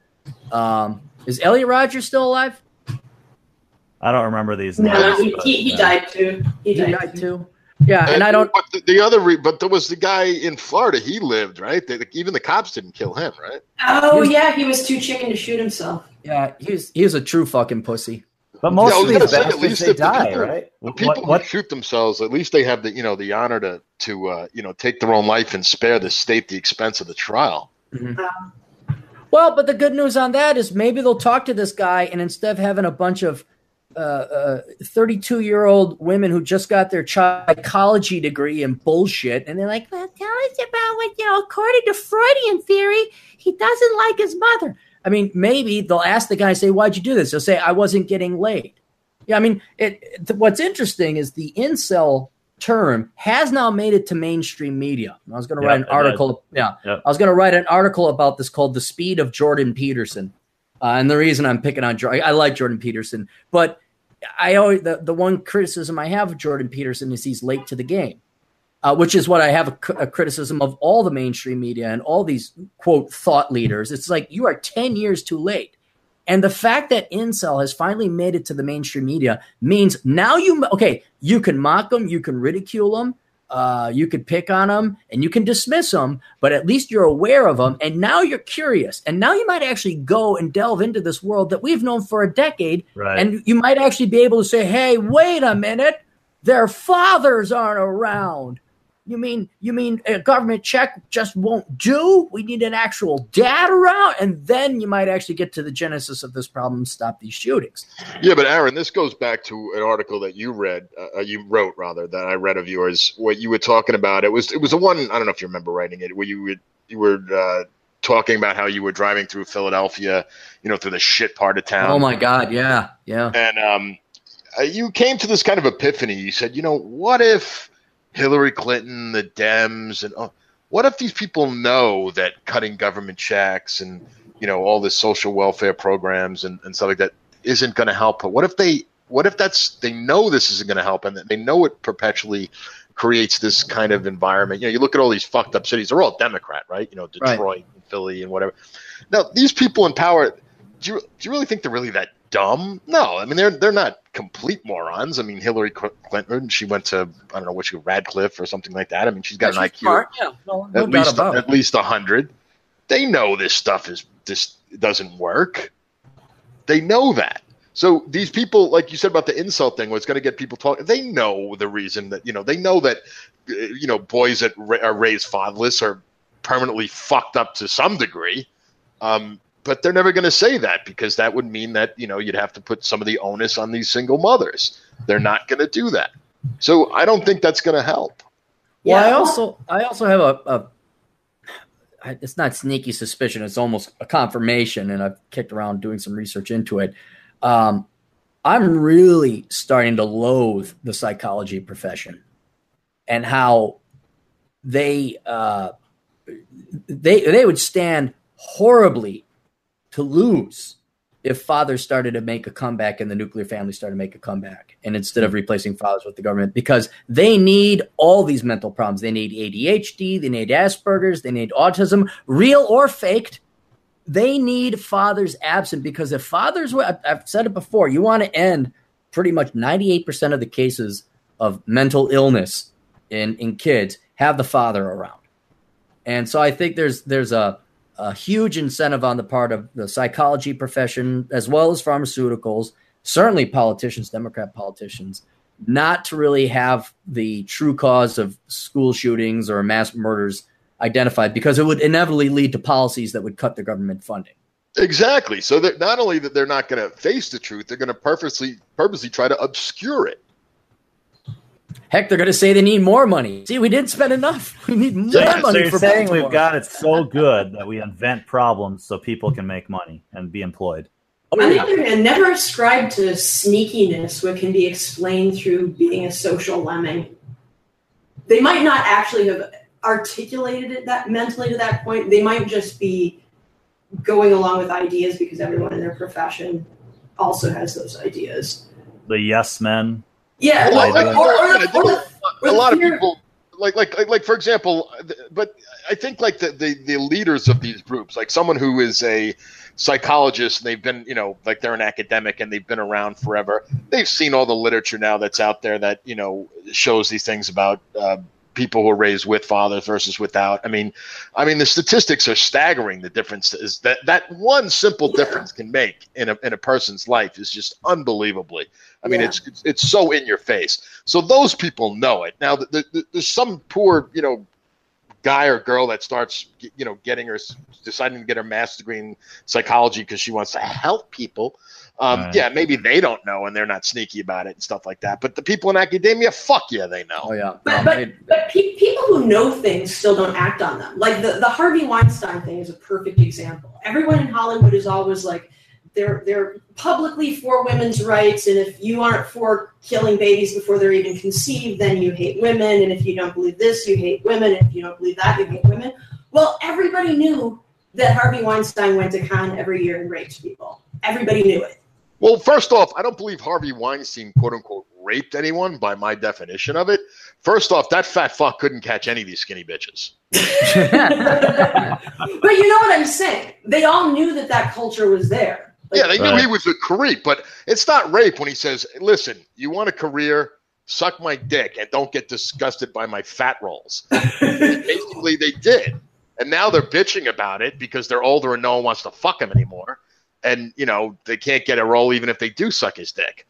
That's basically what I see it. I mean, there's no way this... Yeah. I'm not saying you're wrong about that, but I'm saying, like, publicly they would never approve this behavior. They would tear down anyone outside of their profession who displayed such behavior, but they all knew that this was going on and didn't say anything about it because it's a group environment where everybody has to follow what the most powerful person says and does. So the group basically is all for feminism, so everyone has to say they're for feminism. Meanwhile, they all know that someone who could end their career is, sliming starlets into bed with him, and they don't say anything because they'd also lose their career for that. They would lose their career for not giving lip service to women's rights, but they would also lose their career for tattling on this guy. So they know both things. Like, they know he's doing this. They know that feminist ideology is kind of screwed up, but they keep both of these compartments separate in their mind because they need to do so because that's what their social in-group is doing. Yeah, you're saying the easy path that people follow the, water runs downhill. Yeah. Shit rolls downhill. Just follow the easy path. I think what you're saying, Ed, is that if I'm understanding you right, is that they are just doing it because it's easy and they know what, who's buttering their bread. Yeah, and they're afraid that if they don't go along with the group, they'll lose their career. So they may very well know that not having a man in the house, like even the beginning psychology students may very well know that, but they're afraid to say anything about it because then they won't get a job. Well, isn't it basically because that's the infrastructure that's been laid down? I mean, I look at, to draw a parallel, I've been on this kick pointing out how most of corporate America's marketing now is social and not social justice, where it's virtue signaling. Yeah. And the reason they will throw, hey, we got organic this and we got free trade that and this and that. And, we donate this and we're going to shut down our Starbucks. The reason they do that is because so much of an infrastructure has been laid down, brainwashing young people to be leftists and environmentalists and feminists and anything else ending with an ist. Kind of the when in Rome idea. Yeah. When in So Rome do as the Romans do. So I'm saying you could explain hypocritical behavior because that's the system. This is the machine we have to work with. And even though I know this isn't the way it's supposed to go, we're gonna just work with it this way and ignore that hypocrisy. Right. So basically, the lesson, kids, is Uncle John. Hang on, we'll have Uncle John's lesson. saying. That'll be part of Older Brother podcast. Uncle John's lesson. Tell us the lesson, Uncle John. If you want to succeed in life, kids, you have to be completely amoral. There is no soul, so don't worry about losing yours. Do whatever it takes to get ahead. I wouldn't necessarily agree with that. I'd say don't take things so seriously. That's what I would say. I would say the life is a joke. I mean, it really is. And if you can find a way to laugh at it, you're going to be a lot happier. If you find, and that's you're sort of saying amoral. I mean, if you're looking kind of nihilistically at things, yeah, life is all a joke. So it's sort of saying the same thing, but I mean, you got to be able to sleep at night too. So you got to decide what you think is acceptable or not. Well, you don't even really have to worry about that now because we have alcohol and pills to take care of it. Yeah, I was about to say, take NyQuil, you're pretty good to go. So don't worry about not being able to sleep at night, whatever. You're not gonna, there's no, like, at the end, there's no guy in the sky that's going to tally up all the good things and all the bad things you did in life. I mean, you're going to get to the pearly gates. It's going to say, did you have a blast or not? Did you have a good time? You go, yeah, fuck yeah. Then you can come in. If you had a bad time, no. You go down with the boring people. God, that is hell. Oh, all the English teachers in the world are down there. Oh my God, that's so boring. We're gonna read Catcher in the Rye. The fuck if we are. I hate people so much. It's like, why would I want to spend eternity with most of these people? I mean, that's sort of my whole idea of heaven. It's like, why would I want? I mean, I look at Christians or I look at whatever, and it's like, I don't want to spend the rest of eternity with these people. I want to find cool people. So, yeah, just be true to who you are. And yeah, I mean, that sounds stupid and leftist or whatever, but it does sound quite right. Yeah, it does. It does. But I mean, when you've gone through the crucible and you've learned all your harsh lessons, you know who you are and you know what you think is right, what you think is wrong. There's certain things that you will think are the line that you don't cross, and certain things that okay, that's fine. I hedge my bets. I've always said that when I die, I want to be able to look God in the eye and say, "Bring it, motherfucker." That's what I wanted. And there's nothing that I've done in this life that could be anything like the reality that he's created. So hold yourself to your own standard, I guess, is what I'm saying. You also, I would love to have permission to publish it here on the Older Brother podcast, but the story you told about the birth of your daughter. Yeah, we won't get into that. Do you have that? I mean, no, I'd love to have it because it puts a lot of things in perspective. Yeah. I mean, there's nothing that you can do to earn God's favor in this reality. So stop. I mean, if you're hoping that God's going to have your back at some point, he's not. And so you have to have your own back, and it'll drive you insane if you keep trying to do the right thing in hopes of some kind of reward in this life. You're just fooling yourself. But if you live your life in such a way as to basically be able to look God in the eye and say, "Bring it, motherfucker! I dare you to judge me." I think that's a life well lived. So. And can you guys imagine being in Europe during the bubonic plague? Because everybody back there was super Catholic. Like, not everybody, but they were much more religious than people are now. They believed in God. They believed in this just God. They prayed. They thought things would get better if they prayed. And their friends just start dying and dying and dying and dying and dying. And their kids, their parents, their spouse, just fucking dead bodies everywhere. And they're still praying. Can you imagine how crazy they went? Right. Yeah. It would drive you insane. Yeah. I think the 5 words would be, you're on your own. Or no one is coming. Well, no, that advice you just gave, no one is coming. I can't remember the name of the author, but he wrote that book, The Pursuit of Happiness. They made it into a movie with Will Smith. I saw him in an interview one time, and they asked him, well, if you do have any, sage advice, what would it be? And he says, no one is coming to the rescue. Mm-hmm. Yeah, it's true. Well, and may I brag a little bit, if you guys would permit me? Well, nothing stopped you before. Okay, thank you. It's worth bragging. Plus, I got to cover this stuff anyway. So I get that strike on the YouTube, right? And then I already kind of had plans for this older brother thing, but that prompted me, like, we got to do it. We got to do it now. And I knew no one's going to come help. Now, there's been other people who've gotten strikes, and I'm not going to mention who they are because they're multiple, but there was whining and complaining. There was more whining and complaining. There was hemming and hawing. There was more whining and complaining. And then I think 45 days later or 90 days later, they inevitably set up another channel and moved on. I had this channel up with the help of many listeners and followers. I had it up and approved for live streaming in under 24 hours of getting my first strike on my original channel. And the rate things are going, I think I'll be qualified for monetization. It used to be you just need 1,000 subscribers. So I'm like, yeah, I did it in 24 hours. Like, nah, it's got to be 4,000 listening hours. So I'm already about 1/5 of the way there.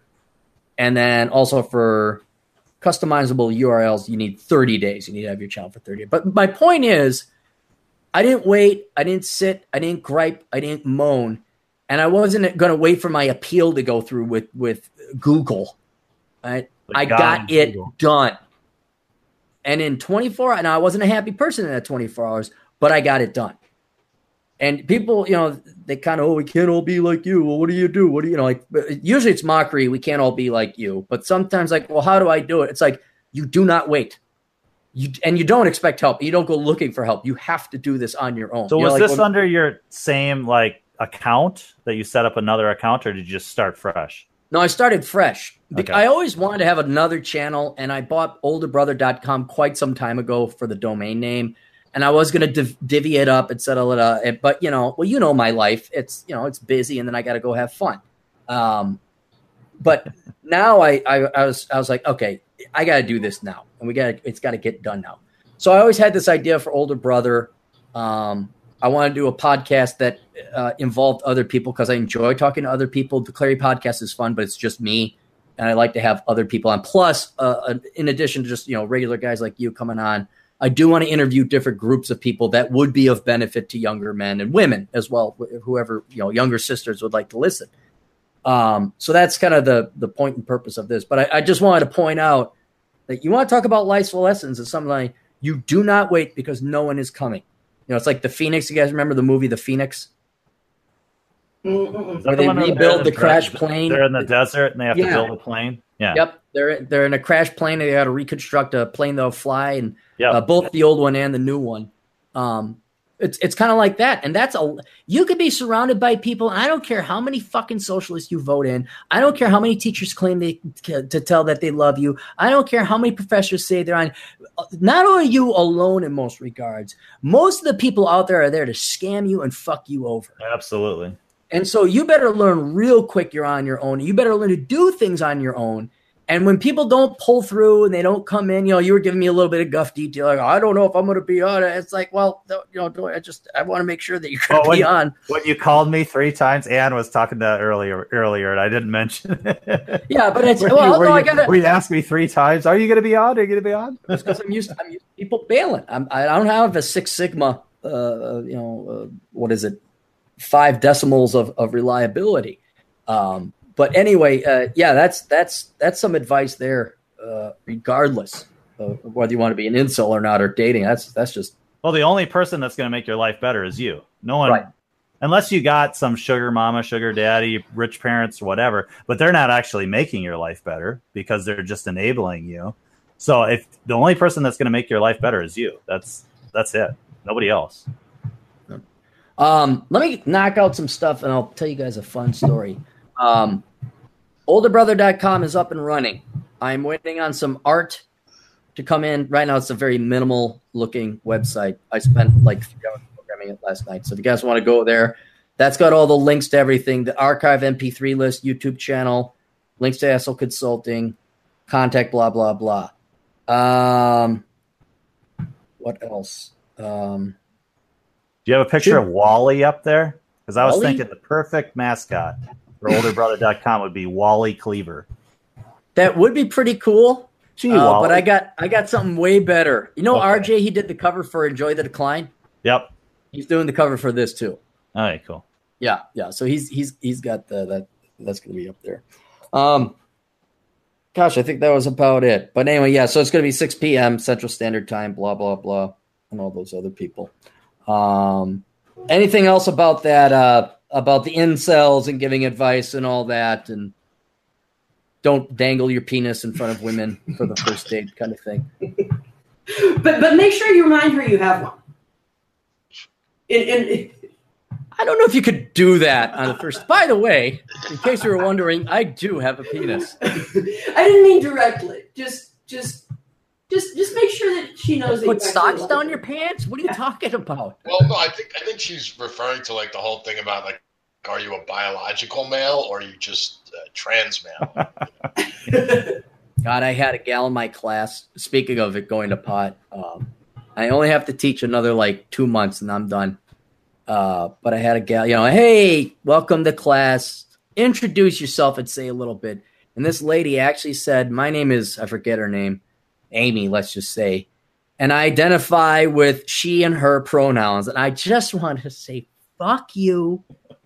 This isn't the time and place. This is a goddamn finance class. Finances. No one gives a goddamn shit.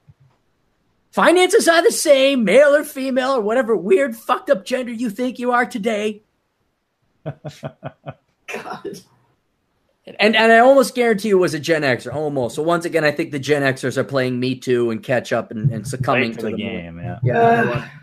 I'm disabled too in many regards. I would just say you asked for last bits of advice to the incels. I'd just say it gets better. When you're young, holy shit. Fucking sex is on your mind all the time. You'll just get a random boner for no reason. I get it, but it gets better. You start to you mature, your brain matures. So just know that it gets better. And are there any incel girls, or would that just be considered feminists? I mean, is there like this realm of women? No, I'm serious. I mean, you look at them, they're like, we hate girls, we hate men. We're oppressed too. I'm like, boy, you guys are peanut butter and chocolate. You make some damn ugly Reese's peanut butter cups. I think there are. I've known some girls who had some issues they couldn't overcome. Who they actually really want a boy to think they're cute, and they just can't seem to deal with their Reese's peanut butter cups issues, and they're not nice. And yeah, there's a female version of it. There's also older women. Yeah, I don't think there's too many young, 25 and under female incels, unless they're like hideously deformed or something.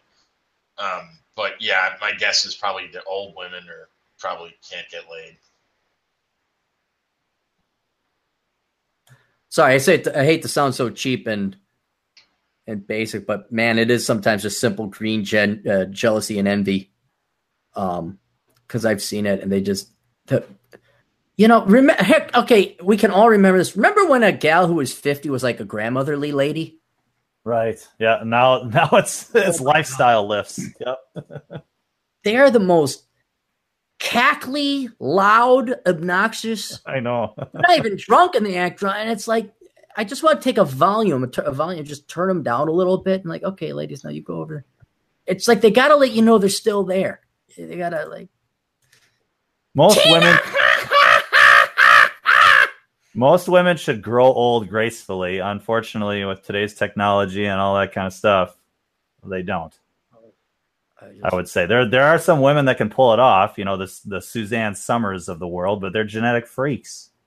And it's the same for guys too, I'm sure. But guys can pull off the distinguished look longer as a guy, I would say. But the whole lifestyle lift, just you watch any amount of television with commercials, and it's all about looking young for as long as possible, and this obsession with youth and stuff like that. And how about just being kind and being a good person and looking halfway presentable? That would go a long ways, I would say. Just be the nice grandma, kind of like what is it, in Futurama? There's Grandma. She created all the robots. You guys familiar with Futurama at all? I haven't watched it. No. Ann? Oh, wait, I got Ann on mute. Ann, unmute yourself. John, you still there? Yeah, I'm here, buddy. Oh, okay. No, that's all right. Anybody remember Futurama? The grandma, she's like acts all grandmotherly, like she makes cookies, and then she pulls Tweety Bird's grandma. I know that one. Yeah, she's like that. So you think, oh, that's just this nice grandma lady. But then in Futurama, this woman presses a button and it turns into this like jumpsuit, and she's pure evil. Nobody watches Futurama. Am I the only? I never watched the show. Oh, I used to watch that show all the time, but I really don't remember her. I don't know why. Oh, John, I'm busy reading Shakespeare and Joyce. So I just and Sturzinger too. Of course, Ed Sturzinger. Oh, all right. Let me do. I forgot. Patreon.com/Aaron Claire if you want to go there. I'm not going to be doing a ton of sponsors. Actually, no sponsors. Just going to be me plugging my own stuff on this because I want to be short and brief. You go to Asshole Consulting if you need questions. What else do I do there? DT. You've got books. Oh, that's right. We got books. You can all go to you haven't mentioned your website yet.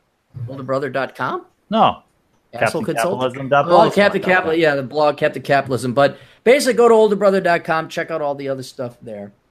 And the pinups you got for sale now. The pinups, well, they're not for sale. They're free. I don't do that. I don't do that Patreon paywall shit. I know people say you should, and maybe sometime down the road, if you want, donate. Patreon's just kind of a fun beer fund for me. And I got a nice gal who was kind enough to put some 1950s housewife modeling pictures up. Not picturesque or not June Ward Clean Ivers. Some of them are a bit risque. And I'm putting up one a month. But yeah, go to patreon.com/Aaron Clary just to take a look at the pinups. And I got them categorized. There's pinups. You can go to the features. And then there's also the Older Brother podcast, which I'm putting there. Also, unbeknownst to many of you, I have been wanting to put together a comic strip. The details of it. Yes. The problem is finding an artist that does the fucking work on time. Models and artists, man, you cannot rely on them to get their shit together. I've been trying to get this. I have like almost, I'd say, a full year of material written and kind of in my mind. All I need to do is find a comic book artist. And like good looking girls in modeling, you have no idea how long it took me to find Cindy Moran as a model. To show up and actually do what she said she was going to do. Artists are the same way. Like I've gone to Fiverr and DeviantArt, and I followed up with a bunch of people. And you think these people would, comic book artists, you don't make six figures doing that. You think these people would jump on the opportunity and you're like, hey, yeah, I'll pay you for your time. And then, no, you're like, oh yeah, I'll get back to you. Okay, send me some drafts. Nothing. But that's definitely going to be down. But that'll be another thing you get on Patreon if I ever can find an artist to go ahead and reliably put something together. But yeah, check out Patreon.com. It's not just hey, go give Aaron money. It's hey, go give Aaron money. And oh, by the way, here's a little hottie chick for you and some podcasts you can download and some other stuff. Cool. Yep. So, do you guys want to hear a cool story? Sure. Go for it. All right. This is pretty funny. Buddy of mine says, hey, do you want to come to dinner with us when I got my birthday? I say, okay, we'll be there. So me and the GF had just finished golfing 18 holes of golf. And I'm in the shower. And the GF yells like, hey, what do you want me to wear? And I said, well, I don't care. I mean, we're just going to go to this pizza place. Whatever you want. She says, well, I could wear what I had on earlier before we went golf. And I said, what's that? She says, my yellow and blue number. I'm like, oh, hey, And that's a good number, by the way. If you're wondering it's a good number. I'm like, put that on. Put that bed on. So I'm showering, sitting there thinking, I'm like, well, if she's putting that on, I better dress up myself. So I put on some nice jeans, get my Tony Lama boots, really cool shirt that I got, sport jacket over it. And then we're looking, and she's like, what shoes do you want? I'm like, put on the yellow shoes with the little yellow flowers. Do that. And I'm like, yeah, there you go. That's it. So she's like, oh, okay. So I even comb my hair and deodorant and everything. So we look like $1 million, right? Deodorant. That's how big of a night. Yes. Pulling out all the steps. So we get upstairs. We're going to go get the car. And it's like, what car do you want to take? And it'd be prudent to take the piece of crap car that I got to replace the Kia Rio. But the GF has a rather sharp-looking sports car. DT, you've seen it, haven't you? Yeah. And you can testify it's a very sharp-looking sports car. Yeah, it's very nice. Yep. I'm like, you know what? We look this good. Like, we're taking the sports car. Let's take the sports car. So here we are. We look like Mr. and Mrs. Smith from the movie. And we're off to the pizza place. So we walk in, and my girlfriend is very taller than me. She strikes a very striking figure. People immediately see her. We look like $1 million. There's my buddy. And we go and we walk and we sit with him. And we start talking. So we place our order. So I got to make a phone call. I say, excuse me, I'll make a phone call. I get up. I'm looking at my phone, and I walk past the booths we had walked past to get to. And in front of me, there's someone I think I recognize. But I'm walking, and she kind of looked and smiled, and I'm like, huh. And I walk, and within 5 feet, I realized who it was. Take a wild guess who it was. Your ex? It was my ex from 20 years ago. And not just a ex, but everybody has the psycho hunt grade A bitch from hell ex. That was this one. Wow. Yep. And so I'm like, kind of like, that was, I can't mention her name. I'm like, that was so-and-so. I'm like, holy shit. So I'm calling my grandma, who's still alive, thank God. And as I'm calling my grandma, I'm like starting to go through everything in my mind. I'm like, wait a minute. I just dressed up to look like $1 million. My girlfriend, who is super tall and gorgeous, also looks like $1 million. And we just pulled up in the sports car, and I see my psycho ex, not my nice ex, my psycho ex from 20 years ago, and she saw us. Like, you could not have planned this any better. This is what every guy dreams of. You know, every girl dreams of, where it's like, I'm going to see my ex. I'm going to be with this hot guy. We're going to pull up in a hot car, and they're going to be, boy, look at me. I'm still kicking ass, you fucking asshole. And I'm like trying not to like get too excited as I'm calling my grandma. Where, like, the first thing on my mind, like, Grandma, hey, guess what? Yeah, I look like $1 million. I just saw that picture of my girlfriend from 20 years ago. And so then I walked back in, and that was the story. What did your grandma say? I got voicemail, thank God. Oh, okay. I would have been a little like, wait a minute, like, no, hang on, Grandma, I got to call you back. Hang on, was that really my thing? No, those feelings are great when you run into your ex when, you know, you happen to be going to, like, I had an experience similar to that. Wasn't like necessarily a psycho ex, but she saw me when I was going to, on my way to a black tie event with a really hot new girl, and, you know, that was kind of fun. Oh, yeah. Yeah. No, I don't know why, because this is 20 years ago, and it ultimately doesn't make any, you know, what you really want is the girl that broke your heart. That's the one, because I dumped this girl. This was a bad girl. I got rid of her. You want the girl that broke your heart, and then you're like, hey, look at me flying like an F-15 fighter plane, you know, new and improved, that kind of thing. But for whatever genetic reason, it was still kind of like this, oh, yeah. Yeah, that reminds me. That reminds me. I gotta take my new date and hang out on the West Side more. Who are you gonna make jealous? Guy I dated for 10 years who wasn't actually attracted to me.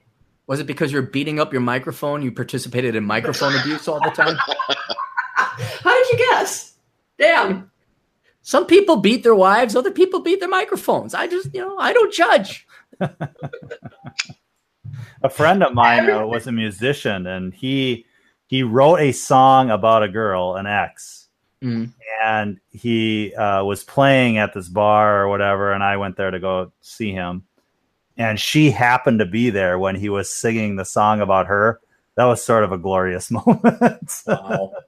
Just belting out this rock song about this former ex that it's kind of the same situation as you, I think. And Well, he left true in tears. story. She left in tears. A true story. Alanis Morissette wrote a song about me. She did? He's Yeah. an asshole? What's the name of the song? It's a joke, Aaron. The big one in the 90s where she was. I didn't know. I could not name one song from her. I was, again, too busy in the 90s working. I had no idea of the music. I knew Smashing Pumpkins had a song, and the only music I really listened to was Ministry, Revco, and Rammstein. And KMFDM. I did listen to KMFDM. I know what song you're talking about, Sean. It's the one they keep playing. I thought you'd know it. I thought this audience would know it because they were around they were in the 20s and the 90s. So she talks about going down on somebody in a theater or something. Yeah, like that was it. Yeah. Oh, so that was you. Yeah. Alanis Morissette. Wait. Huh? She's what's she up to nowadays? I don't know. She was never really that hot, but now she's probably looking pretty hideous. Yeah, she was with that Ryan Reynolds guy for a while. Deadpool. She was with him. Ryan Reynolds? Yeah, she was with him for a while. He's a good-looking guy. Yeah. Isn't Lena Dunham with like a good-looking guy? And she's hideous. I think she's with. Oh no, sorry. It's the female comedian that I hate. Margaret with Captain America. She's with Captain America. Amy Schumer's with Chris Evans? Yes, she is. Yep. What? She used to be, yeah. I don't know if she also was dating a hockey player or something. Some guy who was all muscular and like 6'something", and she was with him. They might be like my ex. Like how? They're blind? What? They lack smell? No, some guys really, really actually get off on fat, mean chicks. They really do. It's a thing. Captain America should not, though. He's like one of the most You're popular. Captain America. Yeah, him and what's her name? Scarlett Johansson should have. Right. I guess she's married. I mean, I'd expect that. Well, maybe he likes being sat on with a ball gag and being berated. Oh, gross, Ed. Oh man! Wow. I thought Amy Schumer was just like Margaret Cho, perpetually single and disgusting, and no one would want to have anything to do with her. So I ruined Captain America for you now. You're welcome. You kind of did. I know. It ruined it for me. I know. At least Robert Downey Jr., he kind of like overcame addiction, and maybe he's a closet Republican. And he's kind of like there's an element of he can play a good Tony Stark because he has some of the same qualities and characteristics as the character. But also he's a very good actor, Robert Downey Jr. I mean, he can sincerely act. Very few people can act. They're just in the business because they're pretty. Right. He's actually a talented actor. I'm still trying to get over this Captain America dating Amy Schumer. He's a total leftist too. It just sucks. Is he? I mean, he's this rah American guy, and it's just like who he really is, and it just ruins it. Like I should be dating Eva Mendes or something, for God's sake, if that's how it works. I mean, right. Well, I still, Aubrey Plaza has been playing hard to get with me with that restraining order. Who's Aubrey Plaza? Oh, she was in Parks and Recreation, and you love Aubrey Plaza. Yeah, Me? Who doesn't love Aubrey Plaza? Yeah, everybody loves Aubrey. Oh, hey, I could do an economic seminar for her. I could. Google her and other images. She's hot, and also she was part of the. There's one of the videos of her that was released in the. I don't know if you remember the Fappening. No. That was when somebody hacked all the celebrities' videos and photos from the cloud. Okay. Posted it on the internet, and there is her making a video for her boyfriend where she's, shall we say, pleasuring herself after she just got out of the shower. Ah, okay. Well, and, maybe. Yeah, I've seen it once, twice, 3 times the lady. I think Hans watched that one too. It was so good. Hang on. Did any of you guys see what was it? Jean-Claude Van Johnson? I've seen it advertised. I've not watched it yet. No. There's an actress there. who is very attractive, but she had this. You had to look, like I said, they're all beautiful. You had to look beyond how they dressed her up. Kat Foster. Look her up. She's very pretty. Not hot pretty, but very pretty. Oh, it is. Everybody should do it. Everybody's got to say their celebrity crush. I've already said mine. It's Aubrey Plaza. Here's the thing about modern celebrities, though. They all end up looking the same because they got the same plastic surgeons. I mean, it's like movies in the past. It's like women look unique and different and beautiful. And now it's like you watch. I hardly watch the what is it, Miss Universe or Miss USA or whatever. But if you happen to turn that on, they all look the same. Their eyes are all the same shape. They've got the same smile, the same teeth, the same cheekbones, whatever. And it's like there's no. I prefer the there's who's the chick from that 70s show, the mom in that. The old lady? She was younger. Huh? Yeah. She was in Beastmaster. I can't remember her name, but man, when she was younger, whew. I'll one up you on that. Andy Griffith's show, Aunt B. Aunt B. Look her up when she was. Oh, you guys, do it now. Go ahead. I'll give you time. Go ahead. Everybody, pull it up. Look it up. Everybody listening. Everybody, look it up right now. Aunt B. Hang on. Let me get her a name. Aunt B.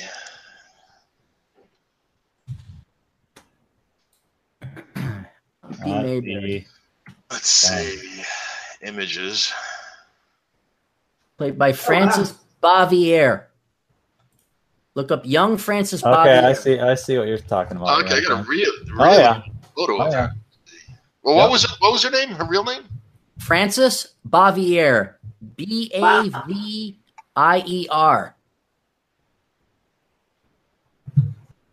And she was older back then, but I mean, we're talking like the 1920s pictures or something, because it looks like that's when she came.